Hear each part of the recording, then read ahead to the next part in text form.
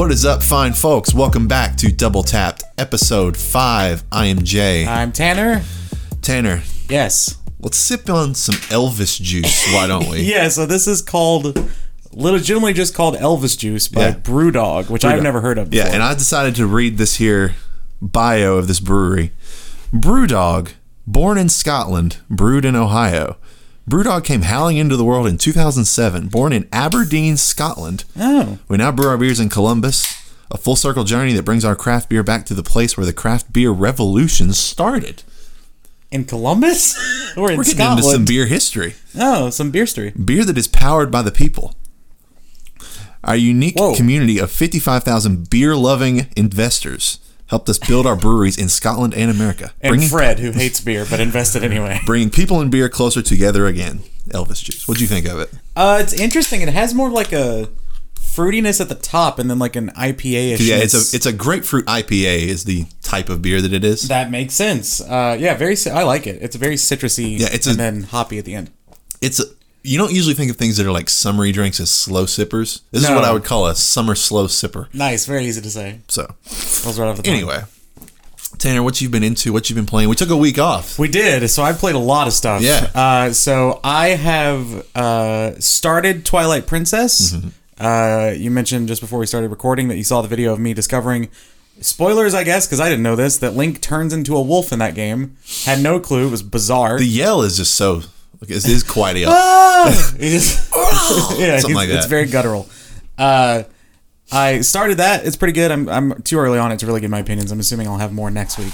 Last night, I got a code from Kyle Seeley and played all the way through Emily's Way 3. How was it? I know you're a big fan of this series. It was very good. I would say that Emily's Way 2 is still my favorite. This one... So if you don't know the idea of these games... Emily's Way 1 is free on Steam. If you have a PC, you can play it. It's set in AOL Instant Messenger. It's kind of the proof of concept for these games. It's sort of someone described it in chat yesterday, which is a pretty good description, as a nostalgia-based social media dating simulator, which is pretty accurate.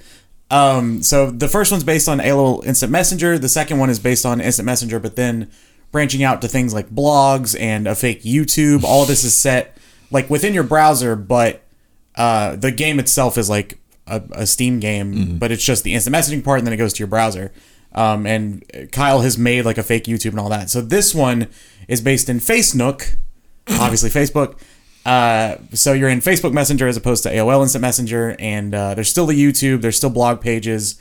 Fake IGN page called EGN, which is very fun. Right. And the home video, and I can't wait to see their reaction to it, is Greg singing in the Rock Band 2 video. Have you ever seen this? I don't think it's so. It's one of IGN's earliest YouTube videos, and it's Greg singing some Rock Band 2 song. I feel like I remember this referenced, but... Yeah, he talks about it also, sometimes is it at some E3. Actually a hybrid between IGN and EGM? A little bit, yeah, but it looks like IGN. Gotcha. Like old IGN used to. Like the logo that has like the lines running around it and stuff. Yeah. That was a fun thing I popped for. There's a lot of secret stuff I probably didn't find. But very good game. I really, really enjoyed it a lot. That's my type of shit. I love narrative stuff. But I will say the end went on a little too long. I feel like they should have ended it probably 15 minutes before they did. Gotcha. Because there was a really, really great finite ending point, and then they just kept going just a little bit to kind of make it a more positive ending. And I would have rather just strike me in the heart and just end it. And it was such a beautiful ending that I thought they were going to roll credits there. Or, as I suggested, you could do that little like uplifting part as a post-credit if you really wanted to. But overall, really enjoyed the game. They're only like $10. I think Emily's Way 2 is like $5 now, so totally worth playing. Emily's Way 2 is like one of my favorite games ever. So 3, I may have overhyped myself for a little bit, but also it really delivered up until the last like 15 minutes. Yeah, very interesting. I've been still grinding away on that good old Rocket League. Hell yeah. I did dip my toes into the Gungeon since it was PlayStation put out a play at home special where they released like 10 games for free, a lot of them like indie games. Yeah. That's a cool little game. I like it. It's interesting. I've barely touched it at all. Yeah. Played through like the tutorial levels and into the first level a little bit. I really like the style of it. It's, all these ridiculous number of guns, and I knew a little bit of it going in, like all the harebrained like Call of Duty ray gun type stuff you could find in it. It's step one of my slow journey into the rogue genres. And I hope by the time that you're fully immersed, Hades will be on PlayStation. Yeah. I will say one other thing I've been playing, and actually two other things I've been playing. I completely forgot. It's been 2 weeks. So I went back and finished up Crash 4. Finally beat that game. Yeah. So I was about 2/3 of the way through it, did 2 streams of it, and I kid you not, the next to last level in that game is a top 5 hardest things I've ever had to do in a game. Wow. It's incredible. Like, I would put it on the same level as like some of the Souls bosses, some of the Bloodborne bosses, just from a platforming perspective. It's up there with anything in Cuphead, which is probably a better parallel. It is very, very hard, and I spent probably an hour on a section that, when done correctly, is probably 30 seconds. Yeah. It's wild. Really enjoyed that game. I love the PS5 update. That was kind of the thing that brought me back to it. It looks a lot better, plays a lot smoother, really good stuff. And then the other game that I've been playing, because I had to get my PS4 back out, for some reason the Crash 5 update, or the Crash 4 update on PS5, doesn't pull your save from the cloud, and you have to actually update it through Crash on PS4. So I had to plug it up, update it, get all that updated. So I said update a lot there, but get it uploaded. And while I was there, I just had my PS4 on in the living room, because normally the PS5 stays in here for streams. I was like, all right, what's on my dashboard? I've got like 30 minutes, whatever. Pulled up Cook Serve Delicious 3. And it's not a game I expected to be picking back up. I had played through a good amount of it, but has just been my living room. Like, I have 30 minutes between dinner and stream. Let me do 2 or 3 levels. I got all the golds in the first area, trying to go through and get all the leader or the awards for not messing up any recipes.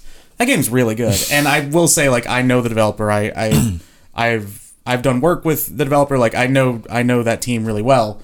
We play games together and stuff, but it's not a game that I picked up because of that again. Like, it was just like I had the itch for it, and it's been a really nice, just another one of our podcast games that we love so much. Yeah, those cooking sim, like we're a overcooked household here. Yes.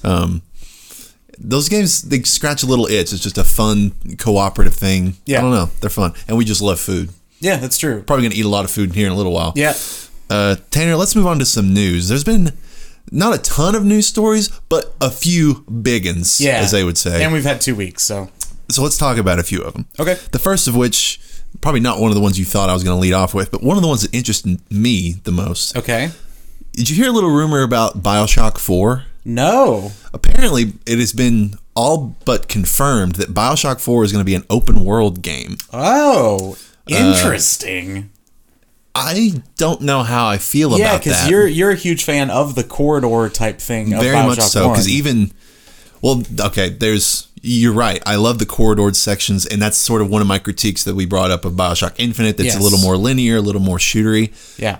But then logic dictates that, you go from linear to corridor to open world. Sure. I'm not following my own logic on there. I'm sort of skeptical. I love the idea of, in BioShock 1, you're going into these corridors that all feel so distinct. Like, you go into it's the late game in the corridor where the guy is like the very theatrical. Yeah, Sander Cohen? Yes. Yeah. Is that his name? I think it's Cohen. I don't know if it's... I think that's his name. I'm going to look it up. I believe you're right. But the fact that he like just shows up at the end and just stands there and like poses as though you've beaten all of his things, you don't even have to kill him. It's awesome. Yeah. That is Sander Cohen. Okay. Yeah. Cool name. The nature of that game, the creepy and different atmospheres you can get with each corridor, I worry would run together a little bit too much in an open world setting. Yeah. But I'm curious. I just really am excited to get back into BioShock, whatever form it takes. Me too. I'm a little dubious of a non-Ken Levine led BioShock. But I mean, there are great minds out there that aren't Ken Levine. And maybe he's like, obviously he moved on from that franchise. I'm sure if he said, I want to make another BioShock, 2K would be like, yeah, let's do it. And he's, going on doing his own thing now. But I would think that, other talented people like Steve Gaynor have worked on BioShock games before. I wonder if they pull him in, get Fulbright to do some stuff. I don't know. But I would love to see where somebody takes it. I hope it doesn't get too generic though. Like, Sure. that's a big critique of a lot of open world games for me. Is like, Oh yeah, 100%. things get repetitive, things get generic, things get kind of smoothed over in a way, because you're trying to fill out so much space that not every little thing has as many details as you'd like, and that's something that's really great about all those BioShock games. Even BioShock 2, like, I remember some very specific side areas and things from BioShock 2 and some stories that you find in those areas that you could totally miss on your first playthrough. And I'm imagining that on a broader scale is kind of scary, but I love BioShock. I wonder if it'll be underworld. I assume it, or underwater. I assume it would be. Rapture. Yeah.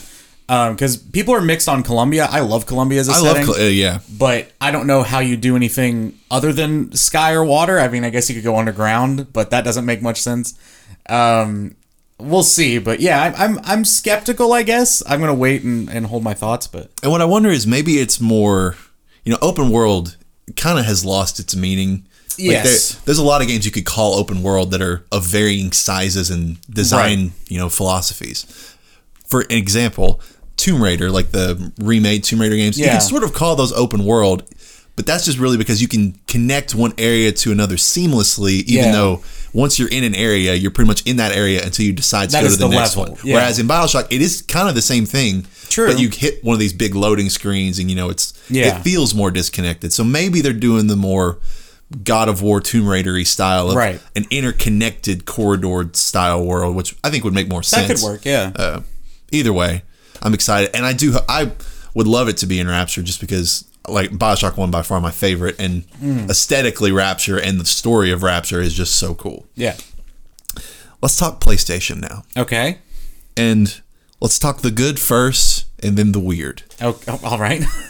The first. My favorite Clint Eastwood movie. First story for PlayStation. The first major PS5 update just hit earlier this week. The big selling point of that was that you can now store PS5 games on an external drive. Yes. And you can't play them from the drive. Right, which is a weird caveat. But you can move games in and out more seamlessly than you could have. Quicker than downloading and installing. Exactly. That's the big selling point, which I'm wondering, it's just because we don't know when they're actually going to release whatever update that brings in the expandable storage. Yeah. If we knew that date, I would be much more sold one way or the other. Okay, I'm going to go ahead and buy an external drive or not. I'm tempted to now, but I don't know if it's really that much worth it. Yeah, I don't know either because it is a very rare thing for me, which I'll have to start the Rocket League install on my PS5 before we go eat. But that won't take long. No, it is very rare for me to, and I'm very lucky to have fiber, so this is probably part of it. But it's rare for me to go, I want to play this game. I need it now. Yes. Like, if it's not on my dashboard, then I'll be like, all right, I'll play something else until it downloads. Or give me a couple hours. Yeah, I'll just go do something else in my life and then come back and I'll play this video game later. And I don't know if that's just part of being older and just like, okay, I'll start this download, I'll go do something. But I have tons of external storage drives, mostly for design files and things like that. So it's something I could do easily and might test out, but I don't know. If it were like I don't have any external drives, I don't know that I would go out and buy it just for this. Yeah. And I was a little bit like a few weeks ago starting to get to that point where like, man, I really wish I didn't have to delete this game to get this other one. But once you really get into the flow of doing that, and if you have decent internet, you realize that it doesn't take very long at all to download a normal AAA size video game anymore. Yeah. And yeah, it just hasn't been that big of a burden. So I will 100% get the expandable storage whenever that comes around, just for convenience sake. Yes. But at this point, I don't think I'm sold, especially for the dollar price you'd have to get for an external drive. And I think I said someone said it was external SSDs only, which I know can cost those are a lot more expensive. Yeah, for a lot less space. So yeah, it's maybe not a good cost value proposition. Speaking of another cost value proposition, this is from the PlayStation side. Okay. So there's been some business happening backstage at PlayStation Studios. All right. And maybe the most off-the-wall thing to maybe have ever been not announced, but effectively announced by, Jason Schreier over at Bloomberg. He was pretty much the first person who broke this story. So Sony Bend walked into, I'm blanking on PlayStation CEO, Jim Ryan. Yeah. Walked into Jim Ryan's office and said, hey, we want the collective studio for like 400 people walked into Jim Ryan's office. They said, we want to make Days Gone 2. Yeah. He said no. Which is already interesting. Yeah. He said, we would rather you do something else. They're like, okay, can we remake the first Uncharted? And then he says, sure. And then they start on it and he says, stop. Please remake The Last of Us. It's like 5 minutes into it. Yeah. This was all in 10 minutes. Yeah.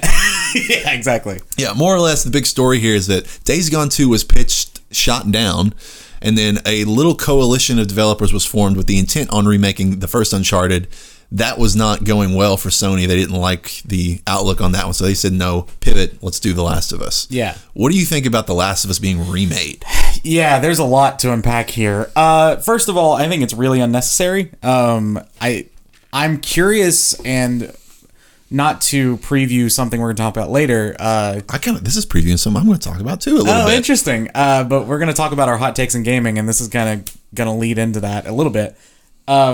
But I'm curious why they thought to remake something so new. Yes. Things that people pine for remake-wise are things they're nostalgic for, right? And yes, I know The Last of Us 1 is 8 years ago now.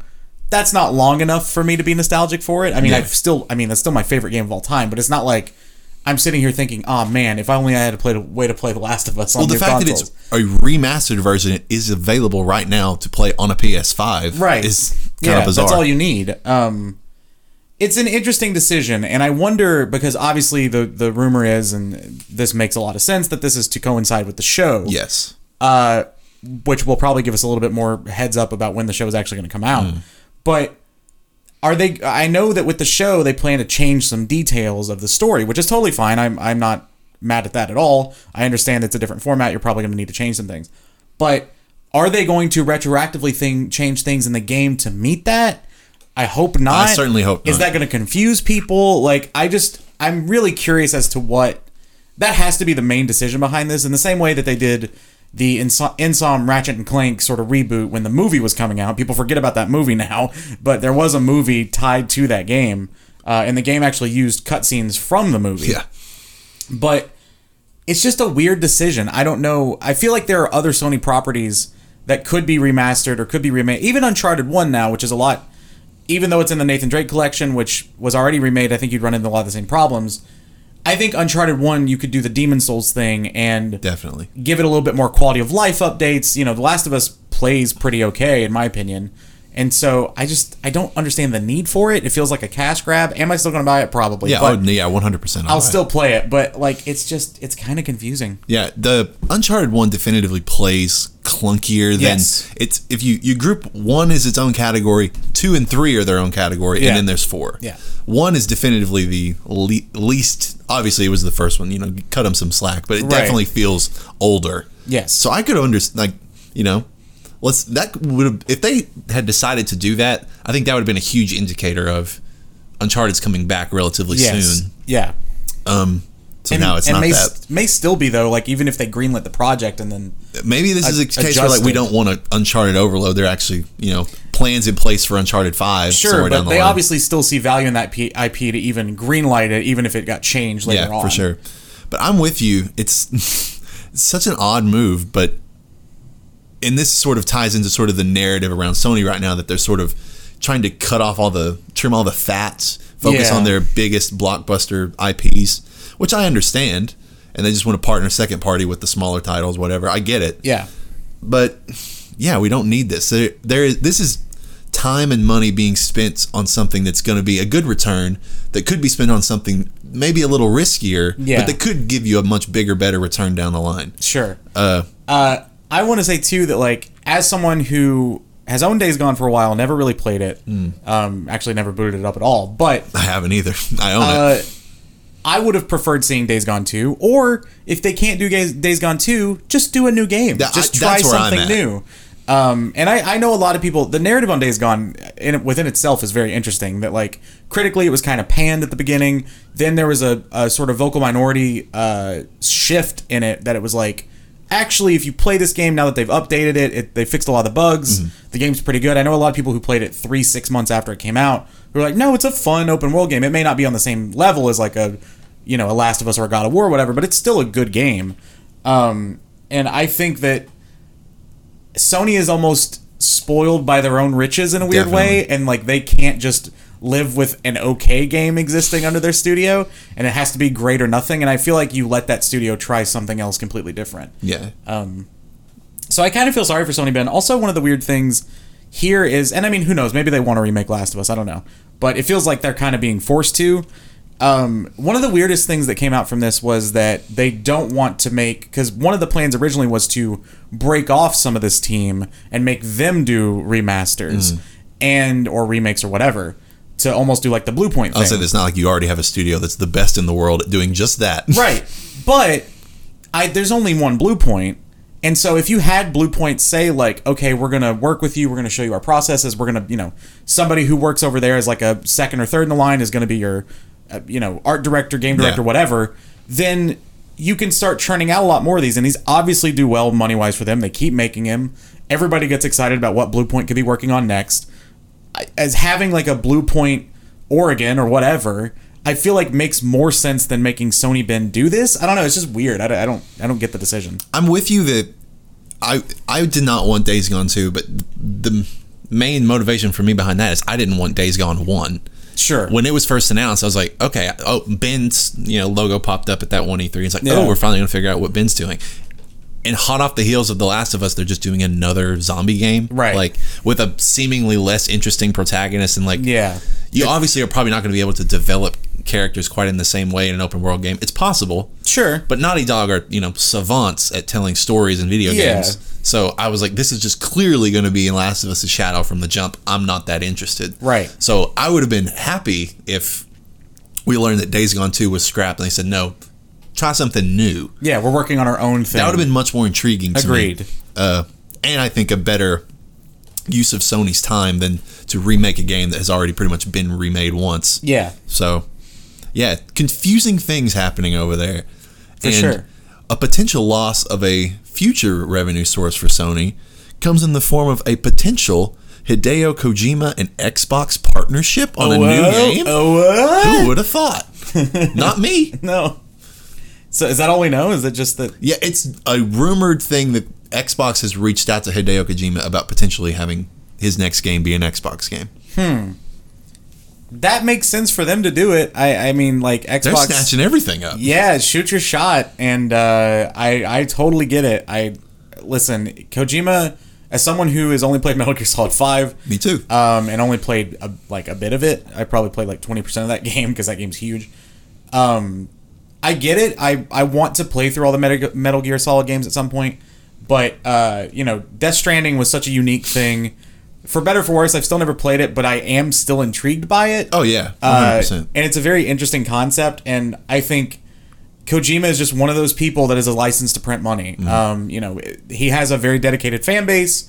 He is one of the few people that can genuinely intrigue me in a way that very few things in games can. It's just like, what even is this? But I kind of trust him with it. It's very odd, but, I thought already that it was just kind of inked in stone that Sony and Kojima were going to be working together moving forward. Sure. I guess that's not the case. I'm curious if Sony... I'm curious if this is the same situation as... I may be wrong here, but was the game called Rime?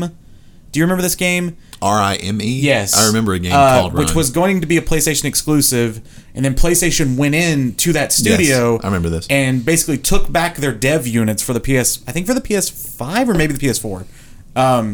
But basically said, you know what, where this game's at, we don't care. We're not going to put the PlayStation money behind it. Like, we'll pay our contract so far, but we're not paying you to be an exclusive anymore. And then the game came out everywhere, and it was decent. I think it got, good reviews and stuff. Yeah. So I wonder if it's a case like that where maybe they're unhappy with Death Stranding in some way, or maybe they think that's not where their money lies. I don't know. PlayStation's making some baffling decisions. And again, this may not even be a decision on PlayStation part. Kojima could just said, okay, you're willing to sort of back me and let me build my studio and let me do my thing. I appreciate that so much. But they could have pulled a, the Beyond Two Souls developer. Well, I got you. What is their name? See if you can get it. It's a race against Google. Beyond They just made Detroit Become Human. Souls was made by Quantic Dream. Quantic, thank you. Because Quantic is not owned by Sony, but a lot of their stuff is PlayStation exclusive, but they're their own sort of thing. Right. Kind of how Insom was before they were exclusive. This actually sounds a lot like Insom doing Sunset Overdrive. So who knows? Right. Maybe that's what they're doing. And Death Stranding is a very polarizing game, you know? Yeah. Like some people, you kind of have to read between the lines to see the greatness of the game, because from all that I've heard, the gameplay itself, most of the time, is relatively benign and boring. Yeah. But that's kind of the point. Yeah. Yeah, I'm not... This is a big story on paper. I don't know if it's a big story if it actually happens. Because I'm with you that, like, Sunset Overdrive to, you know, Spider-Man was like an incredible jump from, you know, partially in quality, but just like, it didn't really matter. You had Xbox got a good game, PlayStation got a good game. Right, and that's fine. If the next game that Kojima makes comes out and is as sort of niche and weird as Death Stranding, I think Sony might be internally thinking, well, this was going to be a hard game to sell to our mass audience anyway, so we're okay. We sure would like it, but we don't need it. It's not something we're going to go spend a ton and like of I said, money like some people are lambasting Sony for being like, oh, they're selling out. They're just corporate. They want all the big games. They're the MCU of video games, which they said they want to do. By the way, this is something that the MCU is great. Yeah, and also shocker. All of these things are companies. I hate this. This bothers me so much. And additional hot take, I guess, for later. I hate when people prioritize some game companies as, oh, they're business, they're out for money, and some people are just like, they have the favor of the fans. Like, this was the way with Blizzard forever. Blizzard's the one I always think of, which is like, oh, it's Blizzard, you know, they made World of Warcraft, we love that game. Blizzard's such good people, we love them. They are owned by Activision. Yeah. And Blizzard, increasingly, and I think more people are starting to like be aware of this now, they don't care as much as you think they do about like their public perception. Yeah. They want to make money. And that's okay. Like, it is okay that these companies want to make money. Granted, some are more cutthroat than others. Some do more giving back, all that kind of stuff. And those things should be applauded when the companies act like good companies. But at the end of the day, this is still a market, and they still want to make money. So it's very interesting. I mean, as someone who went to business school twice, you learn in business school that even when you do things that make you look good to the public, it is in the pursuit of profit. Sure, yeah. Like, you're as cynical as that sounds. Well, no, I mean, it's for a company, it's great because, like, oh, we can do a thing that we want to do that has, you know, whether it's being more sustainable, doing some charity stuff. Right. It's both good for the company and good for the public. Sure. So, no judgments from me in that and regard. Like, it's not saying that there can't be people at the company who legitimately want to do that or focus their efforts toward it, or like, it's good for morale too when you get to go help people, you know, during whatever charity thing. It's just good all around, and the fact that people get so cynical about it is bizarre. I mean, we have business and marketing, so like obviously we're gonna lean this way. But I don't know. It's just interesting to see how some people perceive it. Let's see how it pans out. Xbox has so many coals in the fire right now. They do. Like they're loading up that cannonball to shoot at Sony and see if it breaks the ship. I don't know. I'm thinking of Pirates of the Caribbean all the of a sudden. PS5 shaped ship. Exactly. That would be an awesome looking ship. It would. Okay, spoiler alert for the topic. We're going to talk about our hot takes here in a minute. We're teasing it a lot. Part of me was thinking about saying that the PS5 is, well, the PS5 digital version is the aesthetically best looking console of all time. I almost said that. Okay, it's weird. I almost went with the version now is better than the black version people want. That was almost my take. I almost did one of those. So that's funny. We're both thinking about the way the PS5 looks. Well, let's just get there. I'm ready for this. All right. I love hot takes. Jay, I have a new segment for you. Oh, unexpected. I have worked on this. I did not tell you this was going to happen. This segment, I don't know how often it's gonna pop up. Oh, I like it. But this is called Crazy Shit I Found on Reset Era. So Reset Era, if you don't know, is what basically what NeoGAF used to be. It's the largest video game forum. This is one post by user The Ghost. Love it. I'm just gonna read it to him. I'm not gonna read you the title. So it's Jin Sakai, correct? The Ghost of Tsushima. I did not know his last name was Sakai, and I was trying to rack my brain. Gotcha. At 8:11 a.m. a few days ago. Great time to be posting stuff on the internet. They said, I don't need a T-Lao remake. I don't need an Uncharted remake. I need a The Order 1886 rebirth. Are you kidding me? Here's a universe that was filled with mystery, just asking for some high-level writing, some good-feeling gameplay, some epic adventures with some juicy stakes. Give it to Naughty Dog. Let them do let them do the universe justice. For the love of God, give it to HBO afterwards. Give Neil Druckmann a blank check. Spoiler alert, he already has that. Yeah, exactly. Let him hunker down, draft, write, execute. I feel like this is one of two IPs last gen that did not get the shine it deserves, the other being Insomniac's Sunset Overdrive, which that one might be a little more valid. Even if it's just a smaller project that is a $40 entry into the universe to test the waters, I just want more. Okay. Mr. Ghost. Yeah. No. Yeah, obviously. Does anyone in there... No one on the planet wants this besides this person. I mean, listen, I never played Order 1886. I watched Andrew play it. It looked fine. And aesthetically, visually it looks good. Looks great. Yeah. But like the gameplay was weird. The world was interesting, but that's the thing. I'm intrigued by the setting, like the werewolves, Victorian London. Sure. All cool things. But the idea of giving it to Naughty Dog, first of all, as if they couldn't craft something better, is bizarre, given their track record. Yeah.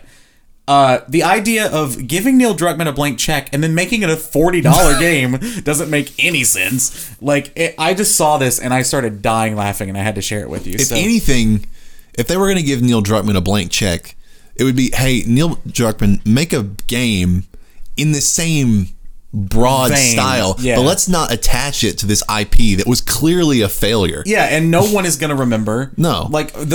Granted, we would remember it, but your person who goes into a Walmart and buys a video game has no idea what the Order 1886 at is. all. And rightfully so, by all accounts. Yeah, exactly. It's just, what a bizarre thought. And that was crazy shit. That's their hot take. Yeah, for sure. And let's get into some of ours. Nice segue. So I brought this up to Tanner because I love this sort of thing. This is the kind of thing that if I was just doing my own thing all day, I would just be Googling things, finding my opinions, bringing them to my friends, and be like, let's talk about this. So let's do just that. Yeah, we have each got 10 yes. of our hottest takes yes. in video games. And now, what I prefaced this earlier is we might not have analytics per se to back up some of these things. Yeah. But these are our emotional, guttural opinions. Yes. Tanner, give me your first hot take. Breath of the Wild is the best Zelda game. Is that hot of a take? It is. We can question each other. Okay. People think it's Ocarina. I almost put one of my hot takes was Breath of the Wild is overrated. Oh, interesting. It's still great. It's awesome. So here's my case. I've played through now Link to the Past, Ocarina, some of Majora because that game's impossible to stream, Wind Waker, and now I'm playing Twilight Princess. All I have left is Skyward Sword for the mainline console Zelda games. What I've seen from Skyward Sword, I can already make this opinion. Because it was motion controlled, and even if the remake's great, it's not going to be. Are you going to play the remake? Or are you gonna play I'll wait for the remake. None of them, I'm going to be a little controversial here, have even held a candle to Breath of the Wild. Okay, now that's better. I think it is by far the best Zelda game. It lets you do the most stuff. It is paced differently than any other Zelda game, and it is something...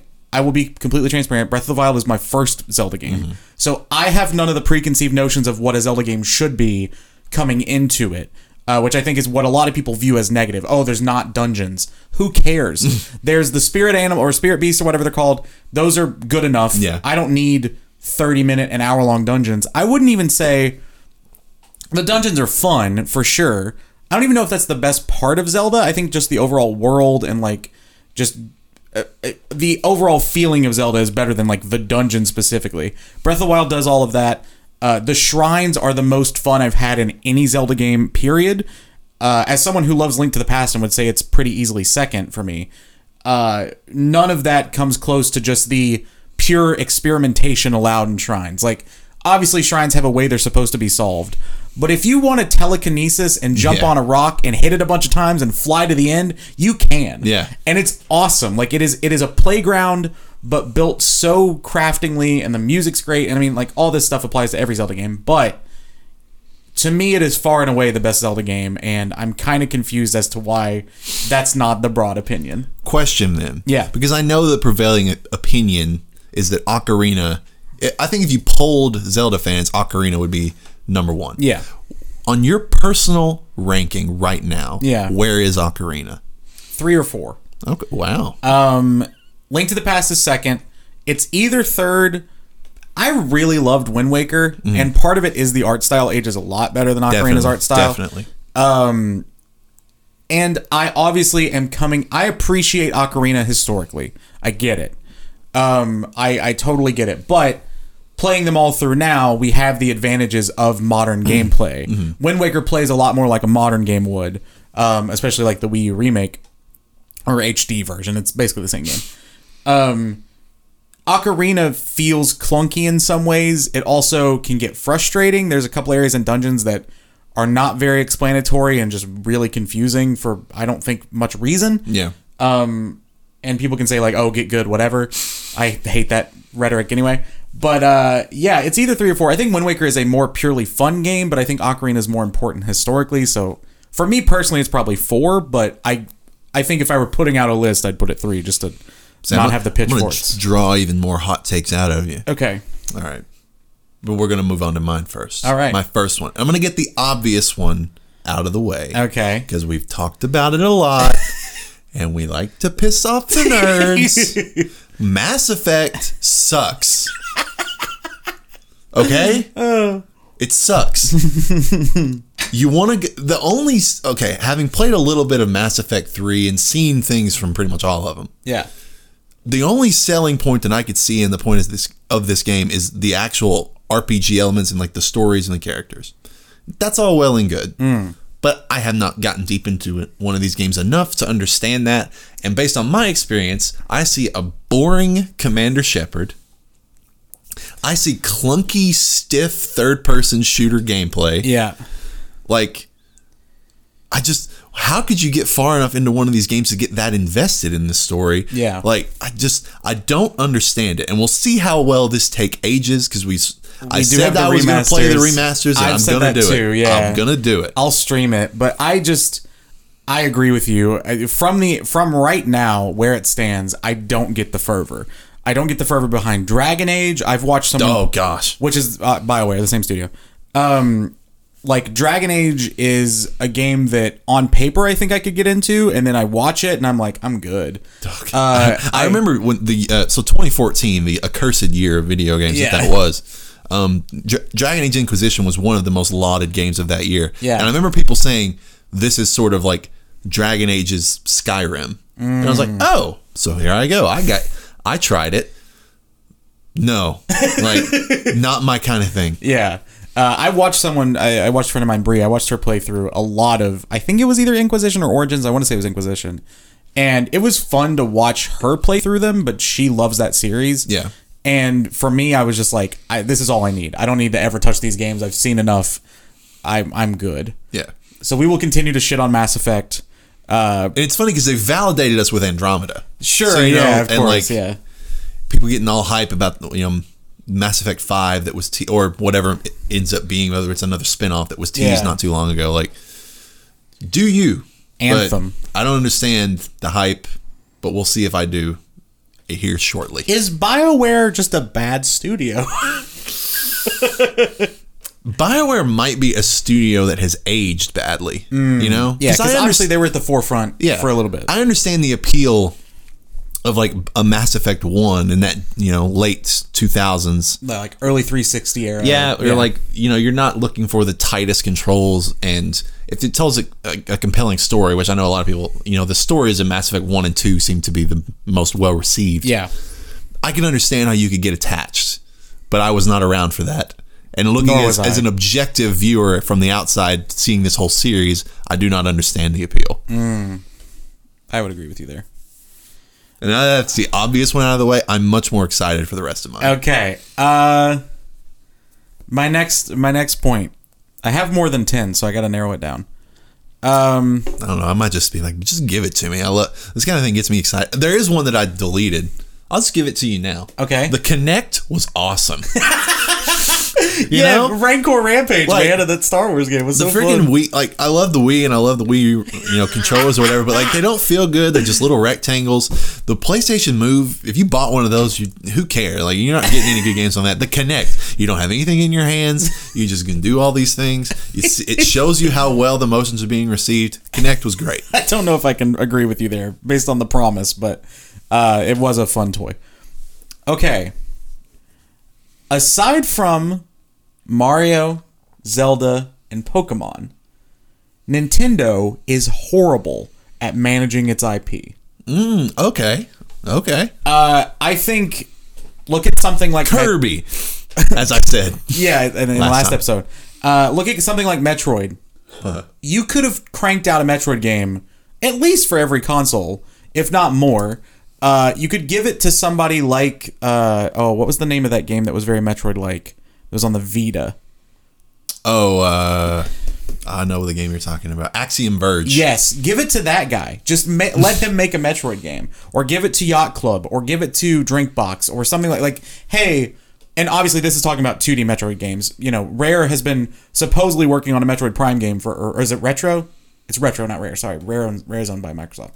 Right. Retro has been working on a Metroid Prime game now for who knows how long. They teased it. Metroid Prime 4? Yeah, they teased it like 3 years ago now. There's some great, schadenfreude in watching reactions to people, for that trailer. Yeah. Getting so, they are losing their minds. And part of me, and, now, obviously, but it's this game might never happen. Yeah. I think that, Metroid's just the bottom of the... Donkey Kong, people really like that Tropical Freeze game, but where is the next Donkey Kong game?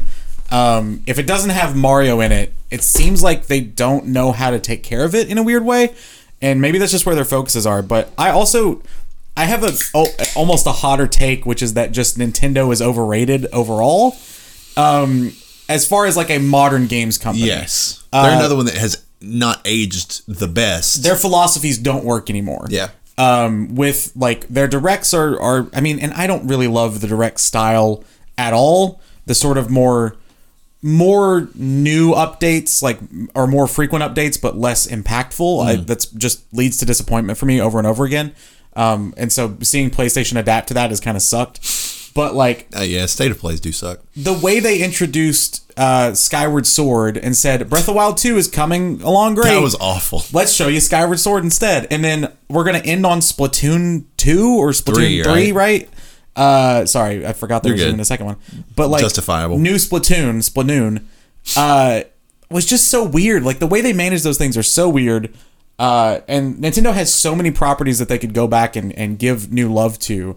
And they just don't, or when they do, it's a limited time thing, and then you can't buy it anymore. And it's just, they could print so much more money if they would just get over themselves, and I don't understand it. Yeah.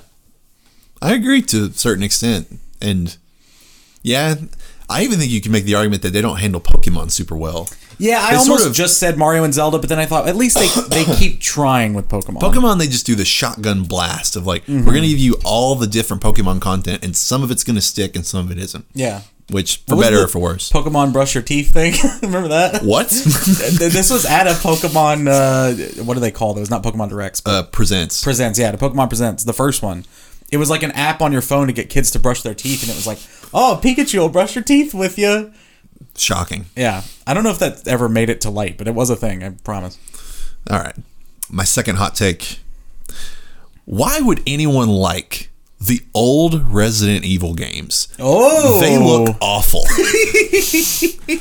So you're not talking about the remakes. You're talking about... I'm talking about the tank control, old Resident school. Evil 1. Yeah. Maybe 1 through 3 or 4-ish. Right. 4 is the more shootery one. 4 is the one that on GameCube. I know people love Resident Evil 4. But those old Resident Evils, I'm and that style was just very common for particularly horror games of that late 90s, early 2000s, Silent Hill. Yeah. I understand the atmosphere that they built, but I'm how could you play these? These seem borderline impossible to play. Yeah. Moving from tiny room to tiny room, having animations. Maybe this might be a Silent Hill thing, so maybe I'm going to lump those two together. Yeah. But I think it was a Silent Hill game where you open a door, and then there's a whole animation, little 3-second cutscene that plays of just a door, opening. Yeah. and then you're in the next room. Yeah. Whoever, I mean, you're restrained by the technology of your time. Sure. I understand. Yeah. And people really love the aesthetic and vibe of Silent Hill, and I understand that. Reading a little bit about Silent Hill, I'm like, I can understand how this is horrifying to someone of like that age. And I really hope that we get another Silent Hill game sometime. Yeah. Because as a non-horror games person, but I do want to see a game that comes out that is truly like lauded as this is like the scariest game of all time. Right. Because then I would just be tempted to try it just because of that. You want to see PT exactly. Red Large. Oh my goodness. That thing was terrifying. I never played it, but you can play the remake in Dreams, and it's pretty much a 1-for-1 from what I've been told. like, and it seems absolutely petrifying. I played it, and it was terrifying. The scare, which I played PT originally for a little bit, and I was like, this is very much not my thing. Didn't we not play it the night we played Outlast? I thought we played some PT, but maybe not. I don't think I've ever personally had the sticks in my hand for PT. Okay. But there was Thank God. there's a moment in PT, which how you solve that game is ridiculous anyway. There's a moment in PT though where it's like, you know, there's this radio broadcast coming on, and as you're going through a door, it's just like, look behind you, and it's the chick. Yeah, it's like just like the guy saying. It's just like, and there was news today, look behind you. And it's just like, he keeps going. And I was like, oh, like, oh, I hated it. And the fact that the thing that came out not too long ago where like people who were digging into like the code of the game, the chick is always behind you. And you can never see her, but she's just always there. Oh. Yeah. No. But that's good horror. Yeah, we like that. Not the tank controls. No, the tank controls look absolutely unplayable. I'm a little easier on it than you are, I think, simply because it's the PS1, and that's going to go into my next one. Ooh. The N64 era has aged worse than any other era in video games. Wow. It is, which kind of makes logical sense. You know, NES, Atari era, obviously those games are rudimentary, but at least you can go back and pretty much play them exactly as they were meant to play. SNES develops on all those, one of the greatest consoles, in my opinion, of all time. Yeah. The N64 and by association the PS1, those games were trying something very new in 3D, and it is just plain out hard to play some of them now. When I played Ocarina, which is my most recent, or Majora would be my most recent N64 played game, but like when I played it, first of all, the N64 controller is ass. It's probably the worst controller ever made for a major console. I hate it. It is different. It's just, it hurts to hold. I don't know how you're supposed to hold it. It's borderline sharp in some places. Like, my hands, I remember my hands cramping so much playing the N64, or playing with that controller. So the controller doesn't age well. The graphics don't age well. We were still figuring out how cameras work. So even stuff like Super Mario 64, the camera's frustrating. Yeah. There is just a lot of stuff we would learn along the way, but as someone who's nostalgic for some of those games like No Mercy and Super Mario 64 and all that kind of stuff, we need to remember what we were like back then and what games were like back then and how much we didn't know, because those games do not age as well as you think they do, I promise. And so, yeah, I just think that era has aged way worse than anything else. I think you're right, just by, you know, the fact that you're breaking into the 3D realm with that generation. Yeah. There's obviously going to be a lot of growing pains. 2D, 8-bit, 16-bit. Well, 16-bit was technically... How many bits is Mario 64? Oh, I don't know. Is that like 64? I don't know. Yeah, I'm not sure.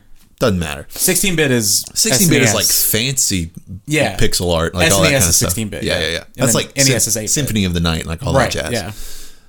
That sort of game still plays so well. Yeah, can still control super crisply. Yeah, that's why the whole like retro indie scene was super into it, because it still works. So I understand. And I think, you know, you're probably right that as much as I love a game like Super Mario 64 and some of those early 3D games, they definitely were the absolute prototypes of the games that would come later. Sure. So I understand that. My next one. Okay.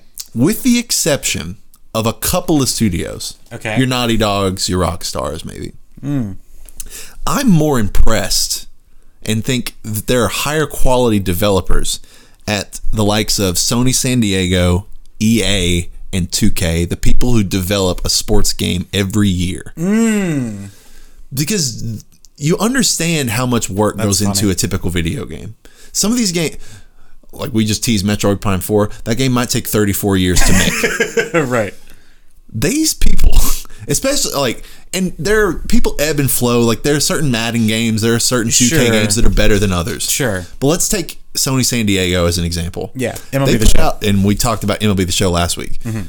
They put out a supremely high quality baseball simulator game every year that seems to have a lot of different bells and whistles that change from year to year. Yeah. Sure, they can build off the same engine. They don't have to update their engine like every game. Yeah. But I'm consistently impressed by the quality output of studios like this compared to like a Bend, and that's the studio I'm going to pick on for this. Right. You took that long to make a game like Days Gone that was a genre ripoff of another game that was a first-party success. I don't know if I'd call it a ripoff, but... Well, it's another zombie game, whatever. Yeah. But like a game that came out and sort of didn't stick with most people enough that at least your second game didn't get greenlit. Yeah.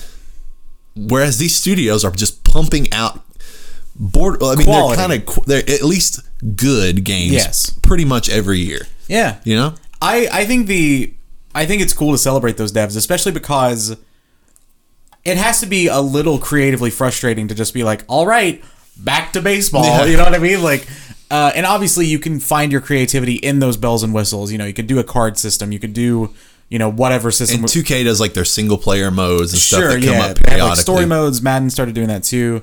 But then also 2K will do like, there's a lot of depth to those games, and they probably don't need them, but they're great for that fan base. I think they definitely deserve credit. I don't know if they're more impressive in a way, but I think they definitely deserve more celebration than they get. I mean, Sony San Diego, like Naughty Dog is obviously maybe our favorite studio, period, bar none. Yeah. And even still, they take 3-4 years between each game. Sure. Which is, I mean, take your time, That's absolutely. And that's relatively fast to put out games of the quality that they do. Yeah. But to put out a game every year is stunningly efficient for a studio. And it must make a shit ton of money. Absolutely. Otherwise, they wouldn't keep doing it. To segue in from that, the reputation of sports gamers is wrong. So sports gamers? Yes. Oh. So a lot of people will pick on gamers. Gatekeeping is huge in the gaming community, obviously. Yeah, it is. And a lot of people will be like, oh, if you just play Madden and Call of Duty, you're not a real gamer. My argument is that sports gamers, people who, really get into like your 2Ks, your Maddens, your MLB The Shows. Our friend who played 800 hours of MLB The Show. Are some of the most hardcore gamers there are. Now, I'm saying this because, obviously, I personally think if you want to call yourself a gamer, go for it. I don't care if you just play Candy Crush. I don't care if you played Minecraft when you were in middle school. I don't care. That's fine. Gaming is such a sort of widespread thing now. It's borderline ubiquitous. Like that was the word I was looking for. Thank you. It's such a ubiquitous thing. Like almost everyone plays some sort of game if you're under a certain age. That like there should not be these weird identity sort of debates with calling yourself a gamer, right? And a lot of people will give the reputation of someone who just plays Call of Duty and just plays Madden. They're not real gamer. They're just whatever. They're a frat boy, whatever. But we know, like Skinny, our buddy, played 800 hours of MLB The Show last year. I didn't play 800 hours of anything. I played 800 hours of like my top 5 or 6 games combined. Yeah, exactly. So it's like, I totally respect, and as someone who every other year or so will get wrapped up in a 2K or something, like I've dipped my toe in those waters, and like you're playing the game every day, you're playing it 2 to 3 hours a day to play your 5 or 6 games, whatever, and then like you just rinse and repeat. I think they are hardcore as hell, and the reputation of sports gamers overall, I think, is just wrong. I love that the term gamer has taken on the meme status of like, oh, you're a gamer, like you're buying the, Rise up gamers. Yes, I love that because I love its meme status too. It's reclaiming it in the sense that if you're the type of person that is willing to gatekeep that word, you deserve to have it thrown back in your face in that way. Yeah. So I agree with you very much so on that. Okay, Tanner, I'm just going to let you know. Uh-oh. In my entire list, 2 words are capitalized completely. Okay. The first word was Mass Effect sucks, was all capitals. All right. This is the only other capitalized word. Okay. Video game review scores are great. Great is in all capitals. There has been a movement in recent years where websites like IGN. Kotaku has not done numbered reviews in For a quite a long long time. time, yeah. Polygon still does numbers, but then they'll quabble about like, oh, should we do like a 100-point scale, a 20-point scale, a 10-point scale, whatever Which, it may be. By the way, if I'm going to explain that really quick, because a lot of video game podcasts refer to that, and I never knew what that meant for a long time. So what that means is a 10-point scale is you can only give a game 1, 2, 3, 4, 5, 6, 7, 8, 9, or 10. There are no decimal scales. A 20-point scale is you can only give a game 0.51, 1.52, 2.53, etc. So you have half numbers. A 100-point scale is you can give anything from 0.1 to 10.0. So you can give something a 5.6 or a 7.4, whatever. That is what... So 10 point is the simple one, 20 point is the half scores, 100 point is all decimals. Yeah. Just so people know. Yeah. And to me, I want you to get as granular as possible. Because I like 100 point scale. to me, the thing that you should only be looking at a review and sort of deciphering is the person reviewing it. You should look at the history of a person. If you're like a fan of someone at a particular website, you can say, okay, I know how they feel about X game. Yes. They gave that game a blank score. So if they gave this game a blank score, here's what I should think about it. Right. In a rough scale. Yes. You should find the reviewer that most mirrors your tastes. Yes. I wholeheartedly agree. And if they're putting out a score, you know you can trust them. And then, you're not, worded reviews are great. And I understand, it's much better if you can take the time to read a review that's someone took the time to write. Obviously, you should do it. Yes. But if you're just, you don't have a ton of time, you're scrolling through, you see, oh, this game got a 9.4 from IGN. Yeah. You click on it and they're like top level reviewer who you totally identify with gave it that score. You're like, okay, this is pretty much an instant buy for me. Right. I think it's great for marketing. I think it's great for not only marketing the games, marketing these websites. I think it's a lot better way to sell your reviews if you can say, I gave this game a 9.6 versus I highly recommend this game. Because what does highly recommend really mean? Yeah. I totally agree with you. I would rather specific reviewers get more granular than just a website being more broad. Yeah. And like you said, I think one of my favorite videos on this, or favorite discussions on this, Dunkey did a video about video game reviews and video game journalism, and how sort of trusting a website is a problem, right? Like, oh, I always agree, or like not always agree, because that would be actually a good thing, but like, I trust if IGN or I trust if Polygon gave this an 8. You should, like Jay said, you should find people that you agree with. That's how I originally found Greg Miller. Yep. It was like, oh, Greg likes the same kind of games I do. I'm going to try this game that he really liked. And even if it doesn't miss, then you can say like, okay, well, maybe he leans more toward this genre than I do. Don't trust them absolutely. No, of course not. But that's a good indicator of this game might be a game for me. And that can be the deciding factor of whether you buy it if it's a new AAA game, whether you buy it at $60, whether you wait for it to go on sale for $30, whether you wait for it to go on Plus or Game Pass for free, before you dive in. They're great indicators for when and how much you should invest into a game, I think. Yes, I totally agree. I think you're absolutely right. Also, just to clarify a little bit, the 100-point scale also applies to things like Metacritic, where you can get like a 96. That's just a 9.6. It's the same thing.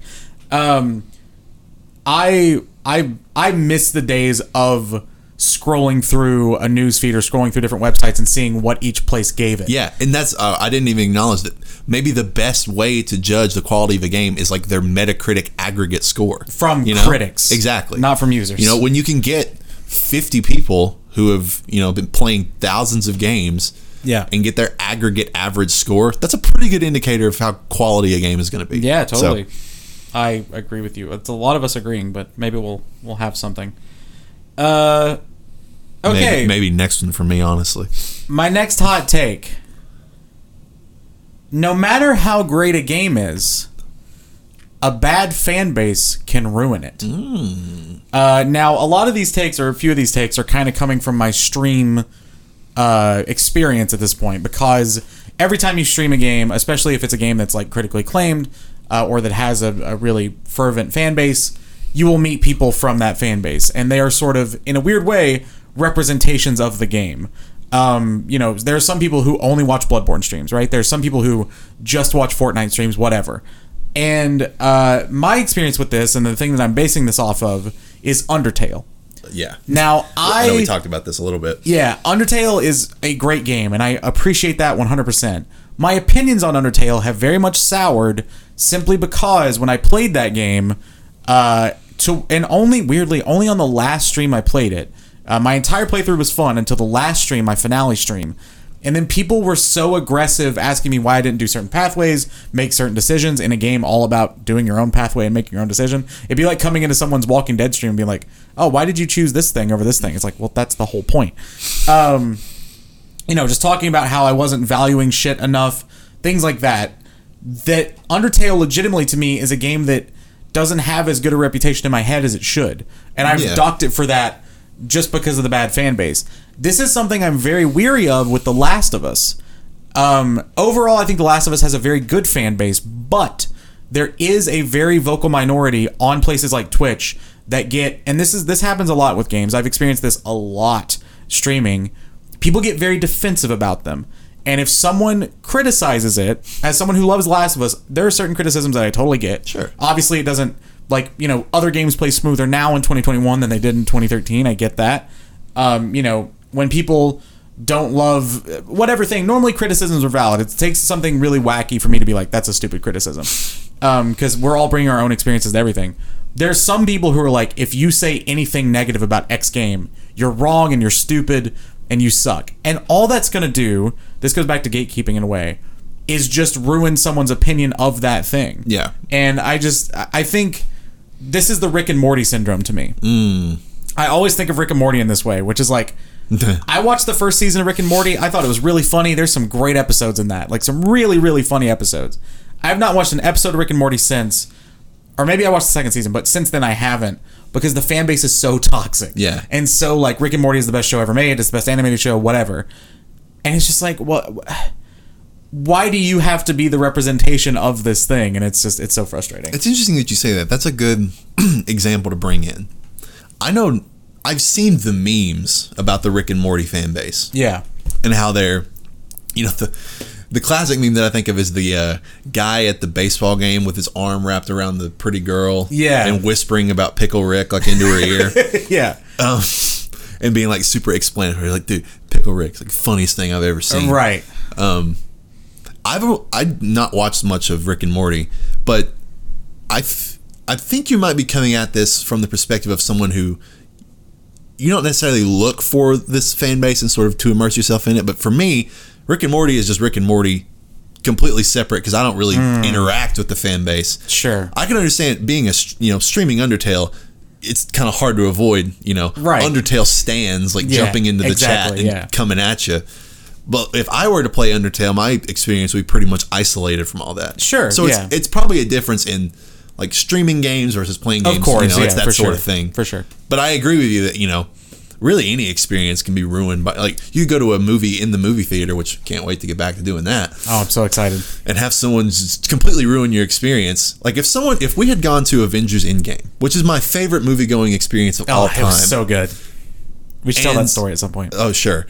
And if someone would have been like talking smack during the movie and we would have been able to hear them, I might have tried to throw them over the little banister. I would have gotten so frustrated.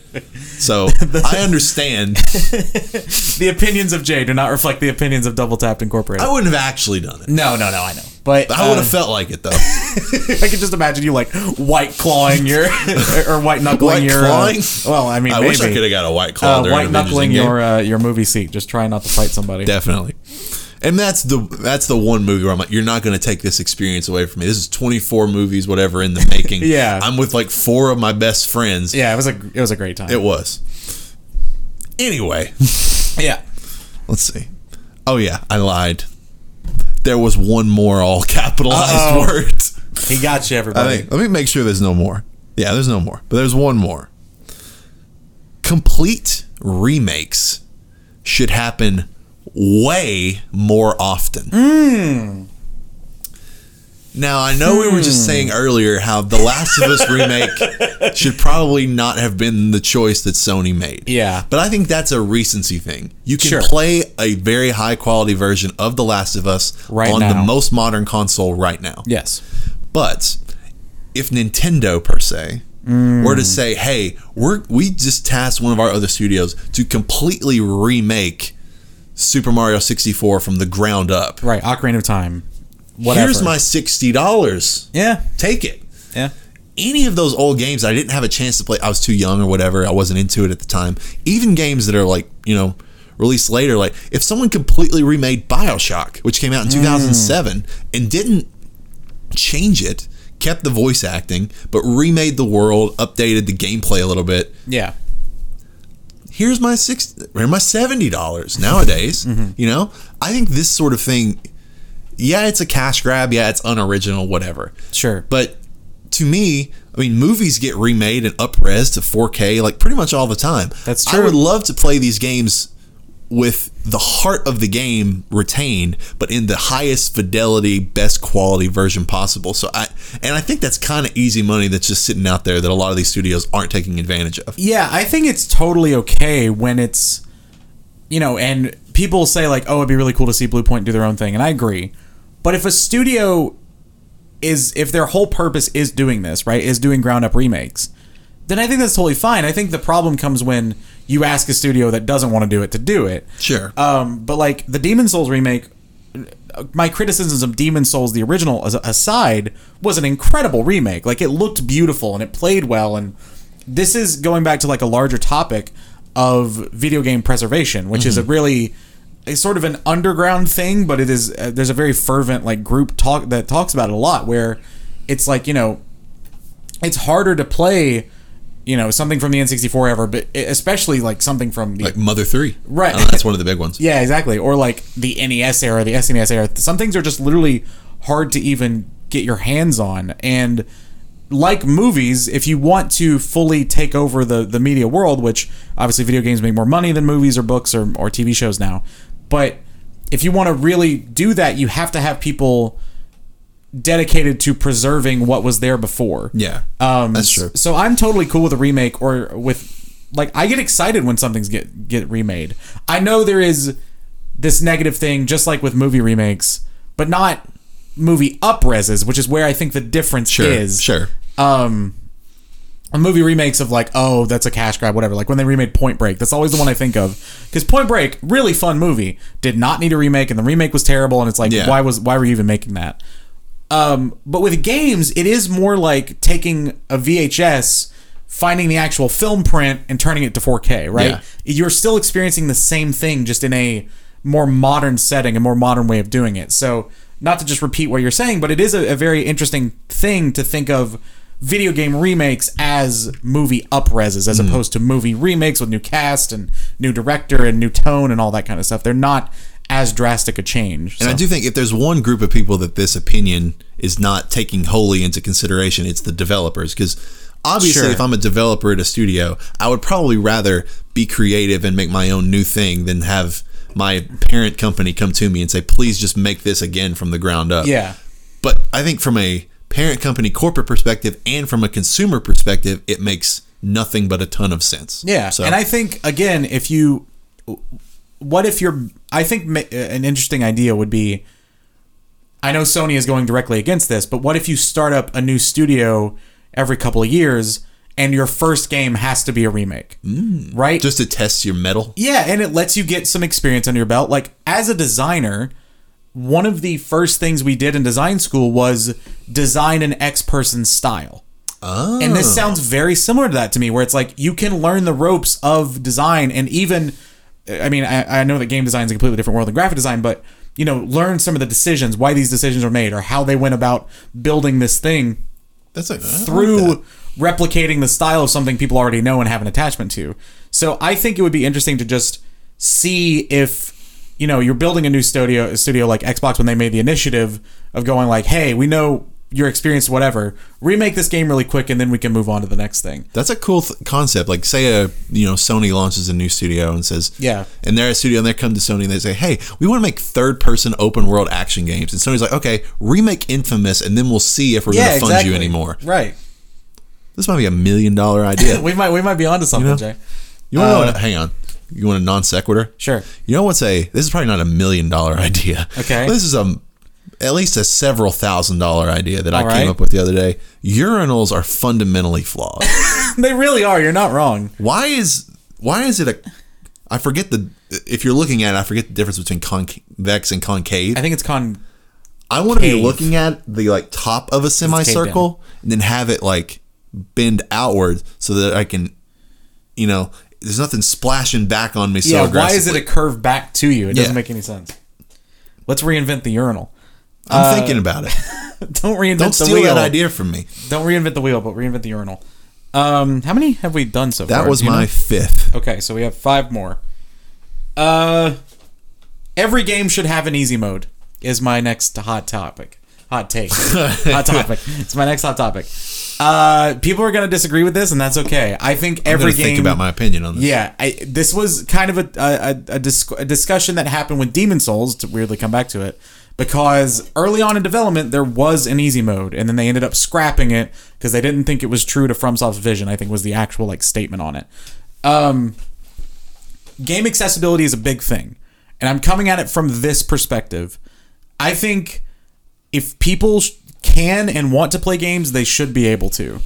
And I know people in my community. I know streamers. I know there are like, you know, video game talking heads who have talked about this, where a lot of times there are difficulty-based barriers for things that will stop a game from being accessible. Or like, I know a lot of people who, you know, may have trouble with their hands, so they could only play a game up to a certain point, and then they can't get any further because of button mashing or whatever.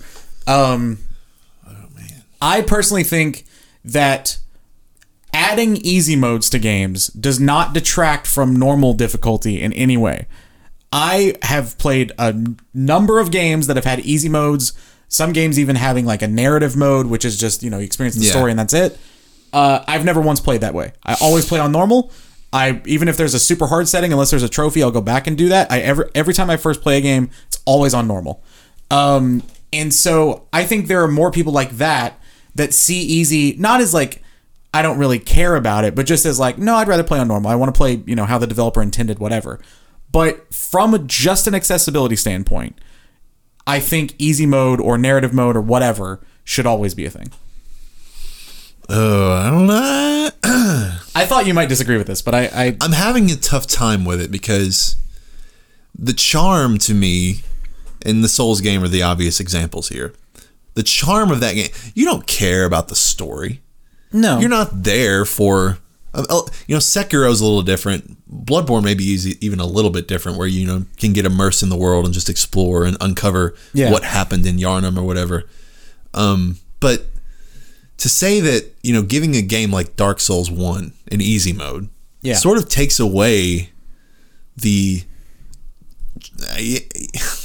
You're right. I mean, you're right, and you're not. Yeah, I'm wishy-washy. This is hard. Yeah, it is a hard discussion because I love it's the thrill, it's the high that you're chasing of beating these bosses, and that is completely obvious unless it's like a semi-easy mode where it's like challenging but not supremely so. Yeah.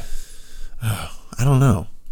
What I was thinking of when you brought up the example of like unless there's a trophy associated with it that you'll dip down, that made me think of God of War because I probably would have gotten the God of War Platinum anyway through a little more trial and error. But I did fight Sigrun, Queen of the Valkyries, on the easiest mode there was available. And it was still kind of hard. Yeah. But that was the easiest route to the Platinum, and I took it. Sure. Which I don't begrudge anyone for doing that, obviously, because I did it myself. But I don't think a game designed with the semi-primary intent of being challenging should necessarily incorporate an easy mode, because if you're a person who is simply looking for the experience of this game without the challenge, watch or read something about, like, you can watch a full playthrough of any game pretty much without commentary if you really are that interested in like the story. Yeah, but I mean, I think it's different to play the game than to watch it. It is. And it is. That's why I'm torn on this. I think with something like a Souls game, it doesn't necessarily have to be just, you know, God mode where you don't take any damage or anything. What if it's just you have unlimited blood vials, right? What if it's something like that where, or your torch or your whatever that you're spawning from, what if that is just right at the boss door and you can just throw yourself at it a bunch? There are things that you in each game, and I know Souls games are the ones that always get brought up because their, like you said, their primary directive is being challenging. Yeah. You could make them easier in ways without losing that chase of the boss or whatever. That's fair, because I hadn't or the boss considered does less damage or whatever. Yeah, my initial reaction was to say, okay, you're encountering an enemy in one of those games, and all of a sudden the AI is just a lot dumber than it would have been. Right. But maybe, the incorporation of like unlimited healing or, more checkpoints and that sort of thing. Yeah. That's a good workaround where you're maintaining the integrity of the design of like a boss. Like, right. I would hate to fight Father Gascoigne, like one of my maybe my favorite Bloodborne boss, and have him not be the full experience. But would I have minded that much if the lantern to get to him was literally right outside the boss door? No. That doesn't make the fight any less cool. So that's a good workaround.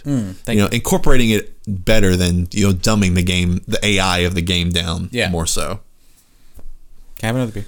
Sure. Speaking of Souls games, Yeah. Thank you. this is an opinion you're not going to be able to weigh in on as much Okay. because you haven't gotten around to some of these games. All right. But here's what I'm going to say. Of the Souls-specific games, so that does not include Bloodborne, that does not include Sekiro. That is Sure. Demon Souls and all the Dark Souls 1 through games. 3. Dark Souls 3 is the best. And here's why. Okay. You really made me see the light about Demon Souls the other day. When we were discussing Demon Souls and talking about how the path to the bosses is the tough part of Demon Souls. The bosses can be kind of gimmicky or it's kind of the easier part of the game. Yeah. That is a good summation of the totality of Demon Souls. Let's move on to Dark Souls. Dark Souls is an incredibly well-designed game, but it is a little more antiquated. Obviously, it's supremely interconnected. I'm excited for you to eventually try it. Yeah, that's probably my next game to play. But there are enemies and areas in there that are just less inspired to me than later games. Dark Souls 2 sucks. It doesn't suck, but Yeah. if you're talking about supremely uninspired, that is pretty much Dark Souls 2 in a nutshell.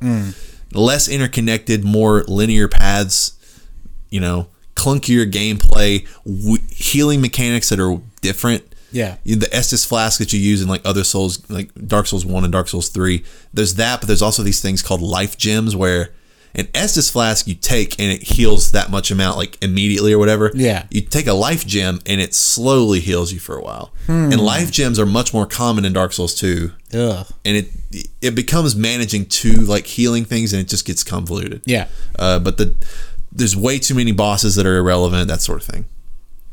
Dark Souls 3 incorporates a little bit of the quickness of a game like Bloodborne. Yeah, because it was made after Bloodborne. And the boss quality in Dark Souls 3 is really, really good. Some of the best bosses, several of the best bosses in the entire FromSoft line of games are in that game. The Abyss Watchers, the Lord of Cinder. If you know anything about the Lord of Cinder, that's honestly, you don't. If you don't, this is not a spoiler. No, names of Souls bosses, I contend, are never spoilers. There are so many greats. The boss fights that I equate to be like mano a mano, swordsman versus swordsman. The ones that are you're fighting a version of yourself that feel the most like a duel. There's a ton of those in that game. The Twin Princes fight is great. Oh, yeah, The Dancer fight is amazing.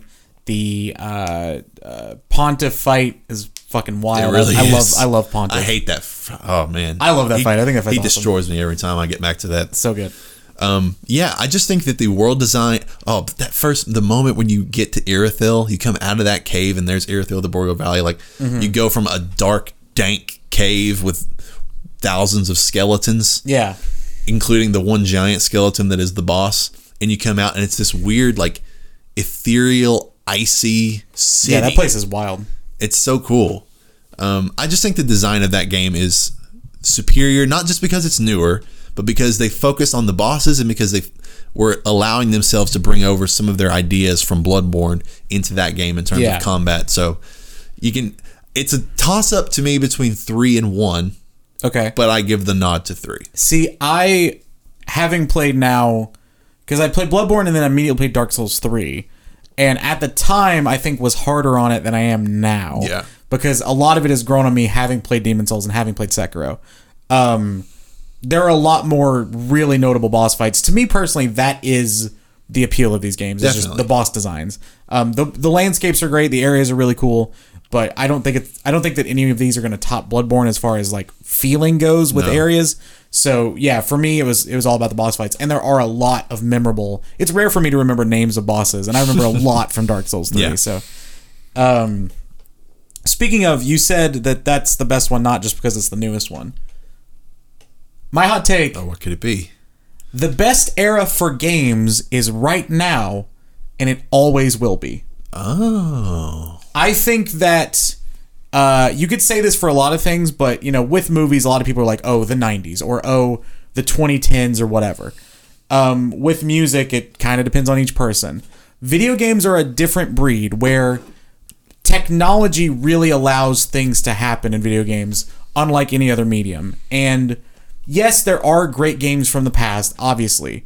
But if you look, talking about review scores earlier, if you look at the average game that comes out now, we know so much about how to make a good video game in 2021 compared to even like 2011 that most games are like an 8, right? Like most big budget games are about an 8. Now, granted, you have a Balan Wonderland every now and Lordy. then. You have those Now games. that's out. Have you seen some stuff from that now that's out? Yeah. It's awesome. It's and really, it's really terribleness. good. But those games are very rare now. And I think that not only do the AAA developers know a lot more, I guess there are more like focus groups and things like that, but also just games have been a thing for so long now that people have so much experience about what makes a good game that they can focus toward that. I'm not saying bad games don't get made. I just think your big studio, big budget games have a level of quality they've never had before. And I'm not just saying the PS5 era, because that's so new. I just mean, the last 5 years or whatever. And I think it has always been that way, and it will always continue to be that way with video games until we maybe reach a technology point that it's minimal progression system to system. I don't think that's ever going to happen. I just think it's interesting that we both love nostalgia, we both love remakes, we both love all that kind of stuff. But I think the best video games that are being made are always going to be the ones that are being made at the time. Yeah. So that's just my personal I think point. there's validity to that, And until we reach the Black Mirror, we're plugging ourselves into an AI simulation Right. thing. Yeah. Because at that point everything's going to run together, or whatever the real world version Sure. of that ends up being. Yeah. But yeah, I'm always going to want to play the latest, crispest. I mean, there's no denying. Like, I think the Uncharted series is a great example of progression of smoothness of gameplay. Yeah. You go from 1 to 2 to 3 to 4. 4 is just light years ahead of 1. Yes. And you can quibble about the story, you can quibble about certain design choices, but the quality of the build of the game is decidedly better. Oh, yeah. So undeniably so. So I agree.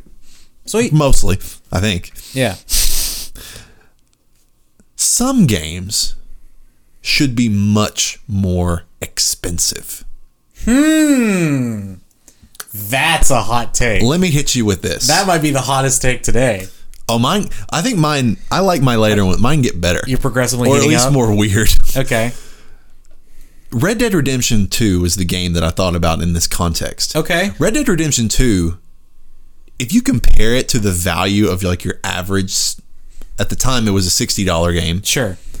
That game's probably worth like $240. Now, I'm not saying that's what they should charge for it. Right. But should that game cost at least $100? I think absolutely it should.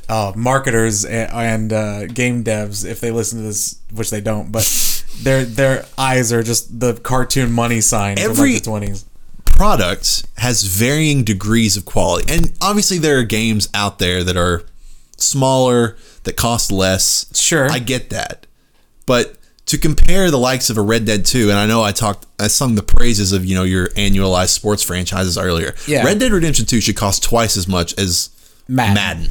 Yeah. Yeah. In terms of development time, development quality, I would we're in a pretty good position financially, both of us, that we can afford the games that we want. Yeah, it's a very privileged take in a way. But a game like that deserves to be rewarded financially with, whatever the equitable value of it should be. And for a game like Red Dead, for most Rockstar games that are just giant playgrounds where you can do so much. Yeah.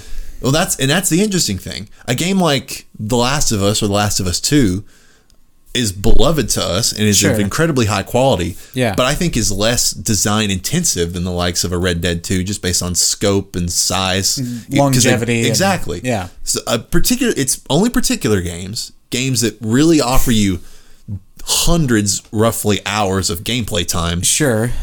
You should pay more money for those, and I would be willing to. Is that not, to push back a little bit? Okay. Do you think this should apply to other things? Should a Marvel movie cost more to go see than a A24 film or a Blumhouse film or something? I think if Marvel, let's say the box office cost for like a Marvel movie was 1.5, well, it's different because they're selling on volume. You know, the tickets cost the same, but they're saying, okay, if we're Marvel, we're banking on being able to sell 100 million tickets versus an art house movie that's only going to sell like 1 million. Right. But because the ticket prices are the same, but the budgets are different, sure, they're going to make their money back in different ways. Sure, and I guess it is a different thing because you're looking at this from a perspective of hours spent equals money paid. That is my best way to, describe it. Yeah. And movies are movies, but obviously I mean, Endgame and Infinity War we've referenced already, but it costs like a combined like $400 million to make those. Yeah. Would you have paid $50 to go see Endgame? Yes. I would have too. And that's weird. That's a good example. It's weird, and I don't like that I said it. I don't like that that's how I feel about it, but and I will say it's to have that particular experience. Sure. Of going in the theater, bells and whistles and everything. Could this not apply in the reverse direction though? Could you say, okay, yes, your Red Dead 2, your big open world games, those are your $70 games. And then other games scaled down from there.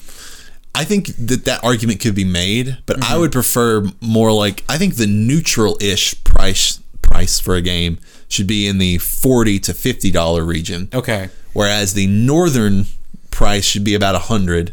Interesting. And a game like, how much did Shovel Knight cost when it first released? $20? Like, see, that's reasonable. Yeah. And I think you could argue that Shovel Knight could cost more. And to be fair, they have upped the price on it as they've added content. I think now it's like a $30 game. Yeah. I think as long as the developer, whether it's a movie, whether it's a video game, can sell you on the value proposition, whether it's, saying that, if you're playing Shovel Knight and that includes like the Spectre Knight expansion, whatever, which I know the version of mine did. Yeah. And they all retroactively include those things. So those are all free DLC, but when you buy the game, this is worth more than the initial release, and I would not begrudge any of these companies for asking more, but I also wouldn't begrudge any consumer for saying, what the hell? Thanks, but no thanks. Yeah. Okay, another question. Is this not what DLC and season passes and things like that are for? Because you and I have talked about this with Rocket League and stuff, where it's like, I am willing to buy the Rocket League season pass every season. Yeah. Because I love that game and I want to support those developers and things like that. Now, granted, I know some people don't think like that, and obviously Rocket League or Psyonix is owned by Epic now. They're fine financially, but for a while they weren't, and they were they were their own studio. Yeah, they were self-published. Is that not what GTA, like the brand new card that you can buy, or spending money on whatever their currency is called, shark cards, I think is what they're called.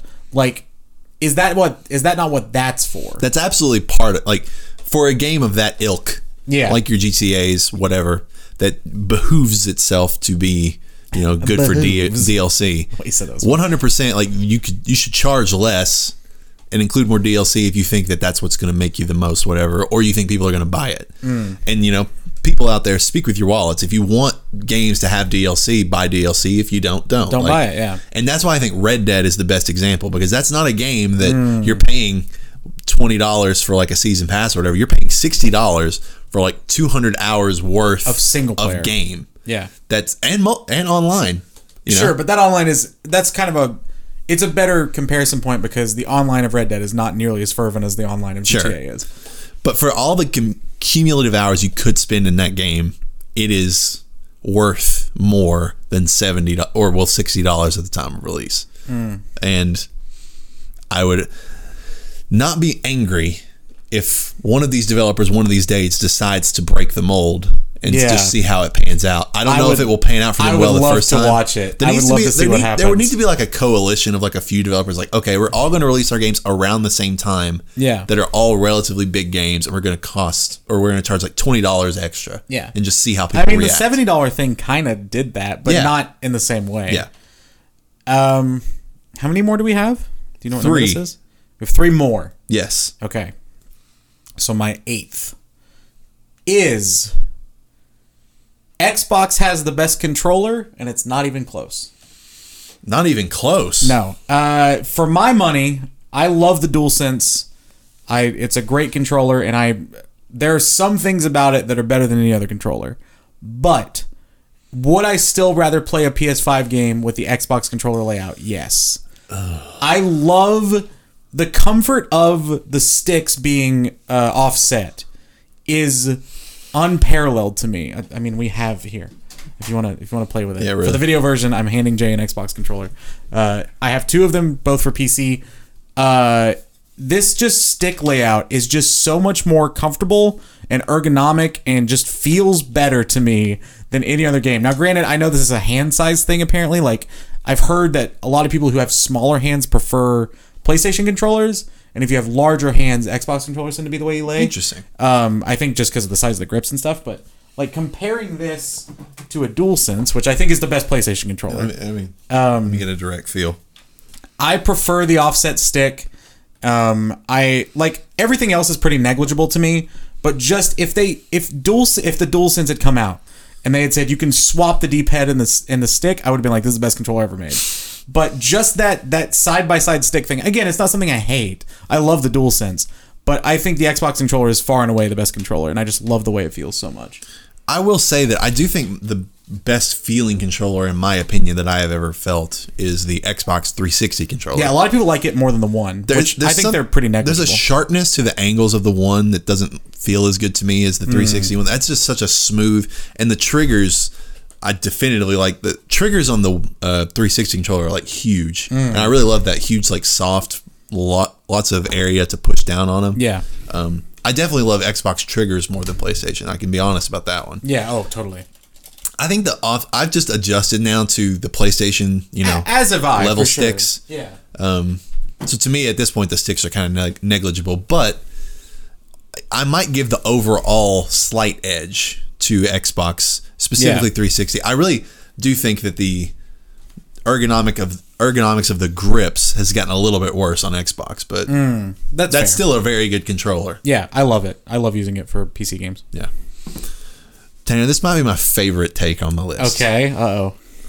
The best portable game system of all time is the Game Boy Advance SP AGS-101. What's the difference between the other SP models? The SP AGS-101 is the backlit one. So okay, there was a version that wasn't backlit? Yeah, the model number changed from the original SP to the AGS-101, where one was backlit and then the older one was not. Right, okay. But Here they are side by the side. name one is the light blue one, is the one that I had. Yeah, that's silvery the one, blue. Yeah, that we're looking at right now. Because there's the silver Pearl blue was the actual name That's of the it. exact one I had. And here's my justification for this. At the time, this was backwards compatible with everything going back to the original Game Boy. Yeah. So the library of games is absolutely bananas. Yeah. This was in the prime era of Pokemon. These are the few of the Emerald games and the Fire Red, Leaf Green. You don't get better Pokemon games than those. Game Boy Advance was lit. And then the size of this thing. This thing is tiny. Yeah, it was literally a pocket console. It is a D-pad, 2 buttons, and 2 triggers. Yeah. Whereas, you move on and I love the Switch. I love the DSs and the 3DS. I love the Vita. And the Vita is, for reasonable people to disagree about. But that's their tagline. That was what they sold. To me, if you're looking for a portable console with quality games, it does not get better bang for your buck. Do you know how much this thing cost when it come out? I'm gonna guess $149. $99. It's $100. Wow. Which that blew my mind. Which granted, inflation. Absolutely. When did that come out? Like 2000? ish. It's probably no, it was later than that. The Advance was probably around 2000, but the Okay. SP was probably like 2003 or 2002, if I had to guess. Let's check into this here. Let's look up the Game Boy SP. $1,300 on eBay. Whoa, you're not alone. I wish I still had mine. 1,300. Surely that can't be right. 2003. You nailed it. Let's see. Inflation calculator here. I just want to see how much it would cost now. Yeah. And I'll tell a story. I remember playing Pokemon like wired battles against my cousin, and he had the original SP that was not backlit, and I had the SP AGS-101. You love that. I did not know it was called that at the time, but And now I knew, you love it. I knew there was a difference. That's why I had to figure it out. And it was so nice to be able to be. It was like in the middle of the night, and we were like laying in bed, like across from each other. Yeah. You know, one on each side, and he had to have the little attachment light. Yep, I had that. But for I was my, like, no, I can just turn my light like on and off. I had that for my Game Boy Color. Was the Game Boy Advance not backlit, or was it No, I don't think it was. It had the wow. same little attachment. the little like book light? Yeah, the SP-1 AGS-101 is the first one that I was don't know backlit. why I remembered the Advance as being backlit. I guess it wasn't. It would cost roughly $140 now.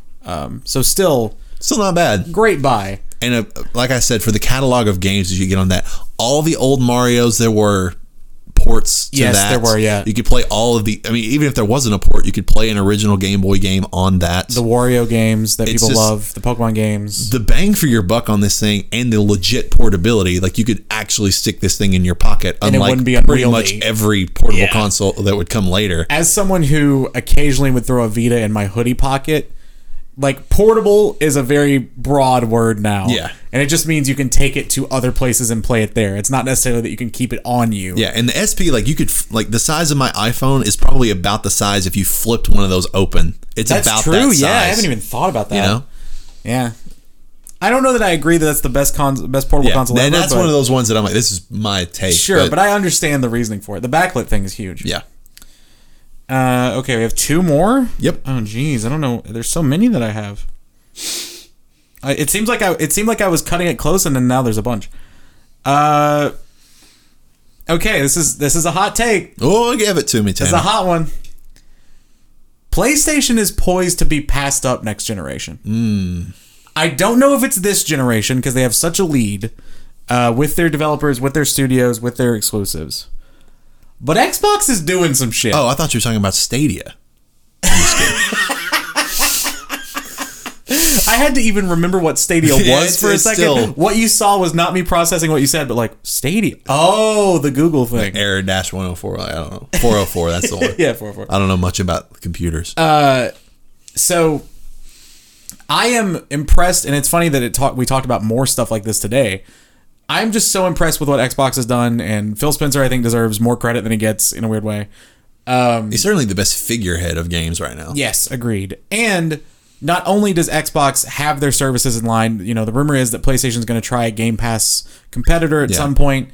But Game Pass is such a good value. We've talked about that a lot on the show already. But not only just Game Pass, with the acquisition of Bethesda, with opening up new exclusive studios and obviously looking to buy more or partner with more, like the Kojima thing. Another huge thing that I'm going to talk about again, the accessibility. Xbox is way ahead of PlayStation when it comes to accessibility. Like with the Xbox Adaptive Controller, that is one of the smartest accessibility things. I wish PlayStation would do it. If you don't know, this is just a bunch of, they talk about it every now and then, but they have basically a modular controller with like some large buttons, a huge D-pad, just a ton of different, I don't even know all the ways that you can control with it, but basically you can program any Xbox game to play with this controller, and they are meant for people with disabilities or people who may have trouble pressing very small things, fine motor skills, I think is what it's called. So it's fantastic. That's a space I'm more and more involved in, or just like read about a lot more lately. And something I try to keep my eye on, but especially like having community members who are like, yeah, I can't use my right hand very well or whatever, and talking about that with them, it makes me appreciate accessibility more. Xbox is doing way more on that Definitely. front. They partner with Able Gamers a lot. The interesting note there would be that on Xbox, it seems to be more of like an Xbox initiative, whereas on the PlayStation side, it's more of like a studio by studio thing. Yes. Whereas Last of Us 2 is a notoriously incredibly, progressive games in terms of accessibility. Right, in the software side. But I think more in the hardware side, Xbox is definitely leading it. You're right. Naughty Dog got a lot of, I don't know if people remember this, but Naughty Dog got a lot of flack for the lack of accessibility, I think on Uncharted 4 or Last of Us 1, and the next game or an update for Uncharted 4, I can't remember which, but they came out with like a laundry list of stuff. And I'm not saying that to disparage how much it is, just a lot of stuff. And then, Last of Us 2, did it win the Game Award for accessibility this year? I think it did. I don't know if it did or not, but it was nominated. Yeah, and like, that was cool because it made you go through the accessibility options before you could even play the game. Like, it was a mandatory thing for you to read through, which I think is awesome and should be standard as well. I just think Xbox is making a lot of really smart moves. Who knows if, and I say this as a huge PlayStation guy, like it would take a lot to buck me from the PlayStation ecosystem, but I just think Xbox is doing a lot of smart stuff, and I think that PlayStation is doing some weirdly frustrating things at the same time. You're right. And it's all a question of whether PlayStation caves eventually to the, the Game Pass model, to the multimedia model, whether they want to put, whether they launch a competitor. And, the people have been talking for a while now about the possibility of a Game Pass app on like smart TVs. Yes. Yeah. Let's say PlayStation somehow jumps that hoop before them. Which I don't see as likely. That's clearly not what they're broadcasting. But I mean, they do manufacture TVs. But yeah, it's possible that they could go that route before Xbox. And if they decide to do that, great. It becomes, a legit war again. But absolutely, Xbox's strategy, I think, is more future-proofed right now than Sony's. That's a good way of saying it, yeah. All right. 2 more. Yeah. Taking their eras into consideration. Okay. GameCube greater than Switch. People love the Switch. They do. I do too. It's a great console. However, and I looked it up just then, the GameCube cost $200 when it released. Okay. You still can't get a Switch for less than $300. Sure. 4 years after release. Yeah. And it's understandable. There's a lot of value baked into that console. The portability argument, though, that we just brought up is, again, kind of a debatable thing. If you need a case for it to be portable. Yes. But, and I put these two back to back for a good reason. Given the fact that for $300, you could buy a GameCube and you could buy a Game Boy Advance SP AGS-101. Not adjusting for inflation. The value of that combination alongside the amazing GameCube controller, one of the most lauded controllers of all time. Yeah, like that controller a lot. Compared to the fact that you have to pay an additional $60 for the Switch to get a controller that's worth anything, because the Joy-Cons kind of suck. Yeah, to even get a controller.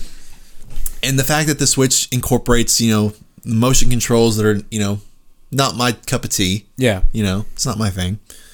I just think that the library of games, too, all things together, I think the GameCube was just a better box altogether than the Switch. Yeah, I agree. Especially when you buy the Game Boy alongside it. And if you buy the thing that you could attach to the connection. Exactly. Yeah, that where was you could sick. play Game Boy games on your GameCube. That was awesome.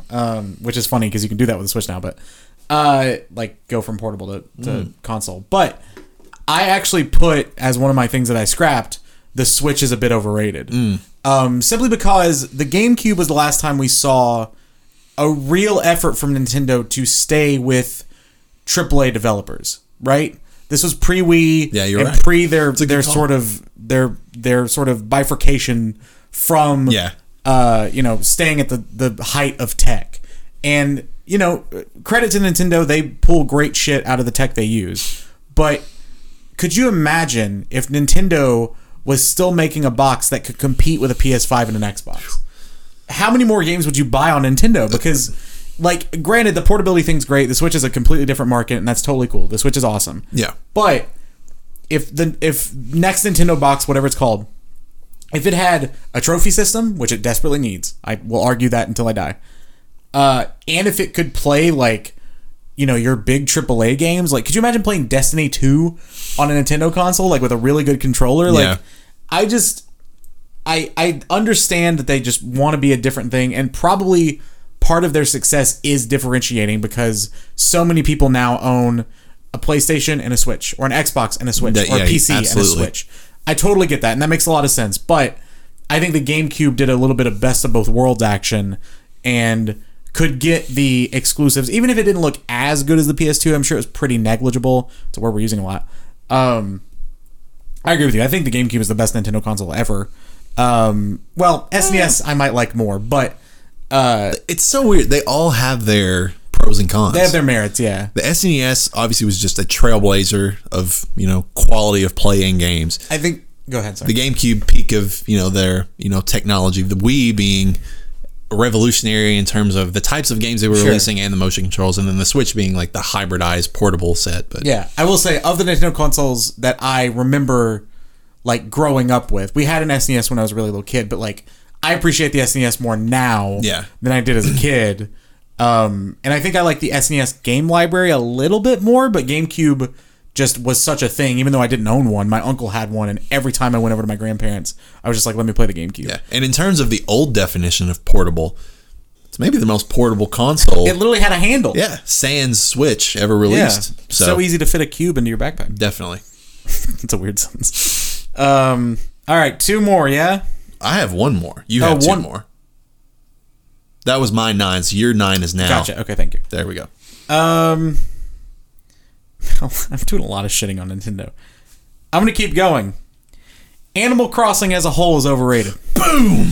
I never played them, don't know. You give them hell, Tanner. I played New Horizons. That's what the new one's called, yeah? Yes. I knew it's ACNH. I played New Horizons for like 3 months. It was fine. I don't get it. I got it then. Like, I enjoyed the game. I'm not shitting on my experience with New Horizons. And it was fun as like a stream thing. I don't get the lifers for Animal Crossing. Yeah. It's just not my type of game to play. Like, I have not had... It's fun with other people. It's baffling for me to imagine a time before you could go to other people's islands. Like, I don't understand what the appeal of that would have been. Because it is fun to go see how people have customized their islands and stuff. But, like, I think... Granted, they're slightly different, but I much prefer like a Stardew to an Animal Crossing, because at least you're doing things in that. Animal Crossing has this weird vibe of like, I don't feel like I'm actually doing anything. Like, okay, I'm changing out my villagers, great. And granted, I say this as someone who has like little villager stickers of the villagers I liked on my water bottle. It's a cute game. It's really cute. But when people list it as like the 4th major tentpole of Nintendo, I don't get it. I just think Animal Crossing as a series, this is probably the most appealing one to me, because there are like, you can fill out your bug catalog and all that kind of stuff. But I don't know. As someone who was in that ecosystem for a while, for like 3 months, or probably for a month really, and then just completely fell out of it, I have not had the itch to pick it back up at all. And it's also weird that game like guilts you for not playing it. Do you know about this? I hate games like that, but so like there's this character, especially in the older games, called Rossetti, I think, that would like hound you for not. A lot of the characters would be like, "Oh, it's been a long time since I've seen you," but then like weeds pop up if you don't play, so you have to come back and clean your weeds. It's like, I don't want to pick it back up and just be de-weeding you're de-incentivizing people to do that. Weird. Yeah, I've never touched any of them, mainly because there's no compelling entertainment for me in those kind of games. Yeah. That being said, like Minecraft is my closest analog, probably. Sure. Where you can jump from people's like worlds and you'll see their builds and whatever, but you're still playing a survival game fundamentally. Right. Yeah. Whereas in a game like that, you're just kind of meandering your own little area. Now, credit where credit is due. That might have been the perfect COVID game. Sure. You know? Yeah. Oh, yeah. Like the escapist nature of having your own little island, I totally understand. Yeah. Funny that it coincided with the release of Doom Eternal, like the opposite kind of like. And how they cross-marketed it was really fun. Again, like I had fun with Animal Crossing. I don't want to make it seem like they're not fun, and I love that for some people that's like the ultimate relaxation game, and they like can legitimately ease their anxiety by playing Animal Crossing. That's amazing. For me personally, I just think the series does not hold a candle to even like I am more interested in Splatoon, a game I've never played, than playing another Animal Crossing game. Like I don't know, it's just not my thing. All right, my last one, probably I don't know if it's the hottest one, but it's the one that I came in feeling was the most hot. Okay. And this applies to you. It applies to anyone watching. Oh shit. Call of Duty is objectively better than most of the games that you like. Wow. Okay. Take the floor. Yeah, and this is, I say objectively, borderline nothing is objective in video game criticism. But if you play Call of Duty, there is pretty much no competition in terms of smooth quality shooter game mechanics. Yeah. Every year. This is kind of this goes back to and now there are I love that you're grabbing the mic. I feel this. Like Call of Duty is another. You were touching on the sports gamers. Mm-hmm. Call of Duty every year has the most fervent following in video games. Pretty much super every dedicated. single year. Fortnite's the only thing that competes with it now. It didn't obviously before it existed. Right. But the quality of gameplay, occasionally the quality of story. But even though there are multiplayers that I like more than others, the consistent quality of create a class multiplayer, map design, like all of these things. And it's 3 different studios. It was more impressive when it was just Infinity Ward and Treyarch, but now they added Sledgehammer. But still, fantastic song. I love Sledgehammer. The fact that they can put out a game of this caliber every year, that I have not found a shooter that adequately scratches the quality of the smoothness, the feel, the number of guns, the customizability of these games. It's on another level, and it's a machine at this point, and they just continue to push them out. And even though there are dips and there are highs, overall, I would still rather play a Call of Duty Ghosts than your average other game that is released. I don't know that I could go that far, but I think I went through a weird thing with Call of Duty, which is like I didn't play them early on. I was a Halo kid, and then played my first Call of Duty was Black Ops. I talked about this a lot. And then we met we didn't meet through it, but we started hanging out a lot more through Call of Duty. Yeah, we had a Call Black of Duty Ops group. 2. Yep. Oh, what a game. In high school, and then just continued to play it for a while.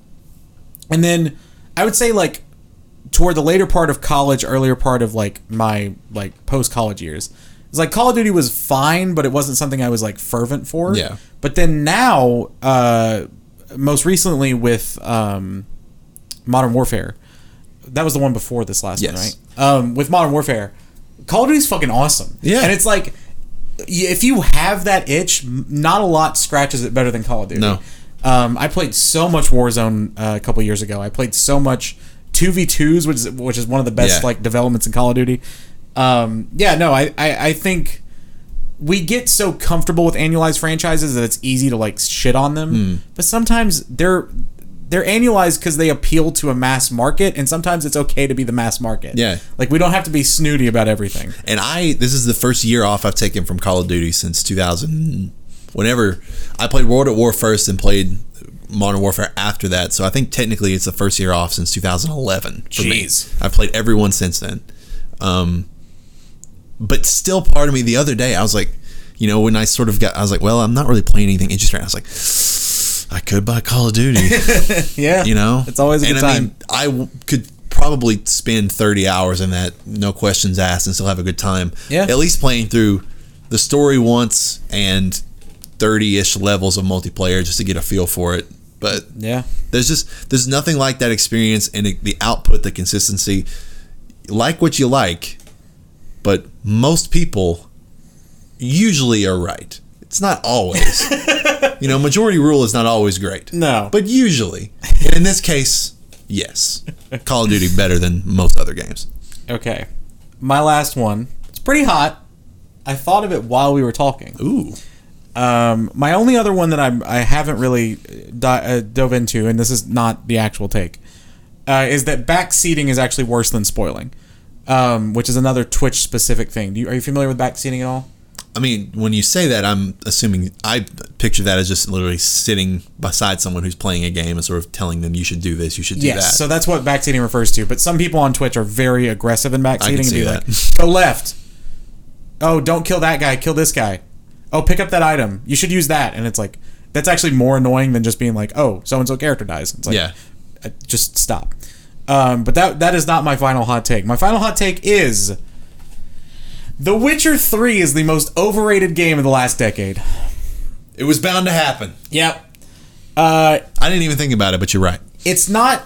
I'm not saying that because it's a bad game. I put it on my games of the decade list. It is one of the best 100 games of the last decade, I think. But Yeah. it is not the game everyone thinks it is. The combat, I will contend, is not fun. It's just not fun combat. The whole sigils thing, the sword play isn't fun. It's like from a weird camera angle where you're further away than you should be. It just doesn't feel fun to kill the big bosses of that game, which should be fun. Mm-hmm. I legitimately, this is maybe even a hotter take, I think the best part of, the most enjoyable part of The Witcher is Gwent. I legitimately think that. I think that game is actually fun. And like, yeah, the Triss and Yen thing's fun. You know, Ciri is a cool character. There are cool characters. The story isn't the greatest thing I've ever experienced. I don't know why. The game sort of has a reputation of having an amazing story. It's like, it's fine. Yeah. It moves the plot along, but there's not this, you know, great motive or great, like, I don't know, the characters aren't great enough for me to really say, like, this is an amazing story. Yeah. There's nothing that game does perfectly to me, other than there's a lot of quests. Cool. And the world's really big, and I enjoyed my time with it, but the fact that it's become, and maybe people are starting to see the light of this now with Cyberpunk, but the fact that it was like, oh, this is what open world games should be. It's like, is it? Yeah, it's like the archetypal open world RPG, which of the last generation, it is not necessarily deserving of that. No. It's just funny because our two hottest takes that were bound to happen did come out. I got the Mass Effect one, you got the Witcher one. Yeah. I don't know why I didn't think about it until then, but I don't disagree. They should we should pay a studio, or not us, but someone. They should remake The Witcher 3. Give me another reason to play it, because I'm not going to do it otherwise. Make better gameplay. Exactly. Get Blue Point. That's to even newer than fun. Last of Us, but that's true. What was 2015? Yep. Same year as Fallout 4, Metal Gear 5. Yep. Those were the big ones. Bloodborne. Oh, nice. Game of the year. Batman Arkham Knight, I think, was 15, maybe 16. I think you're right. I for some reason picture playing those games side by side. I remember that being the year of like so much potential that was kind of squandered. Yeah. But I don't know that I would go as far as to say Fallout 4 is a better game, but I thought about it. I had more fun with Fallout 4, but I think I am now. I think Witcher 3 is a better objective game. Yes, a better made game. Yes. I think I am more nostalgic to want to go back and play Fallout 4 than I am Witcher 3. Though. I did think about it the other day. If I had those two games in front of me, I'd pick Fallout. Well, it's weird because, like, if I were to imagine with what little I could remember about Witcher 3 and say, hey, I want to go back and replay this, I just imagine myself riding a horse through grasslands forever. Whereas I was like, oh, if I go back and play Fallout 4, I'm like, I can further explore this nuclearized area that I didn't get to before, or this. I never played Far Harbor, like the DLC. So like, oh, there's these islands over here that maybe I could explore. I've wanted to go back to Fallout 4 for There's a definitely while. more intrigue in that world, for sure. Yeah. Yeah. Fallout 76. Never touched it. Had potential. Sure did. I love the alpha. Then I bought the game stupidly. And it was just the alpha. And, happens to the best of us. And it was not very fun. The quests were so broken. A game that I'm always like, I've heard they fixed it. Maybe I should go back. But I'm like, it's the most recent Fallout, but yeah, I'm with you. I don't think that game's gone full No Man's Sky yet. So once it does, maybe I go back. Well, Tanner, those takes were pretty hot, I think. Yeah. Maybe one of these days we'll come up with even more hot takes. I think this is a good, maybe repeatable topic, depending. Yeah.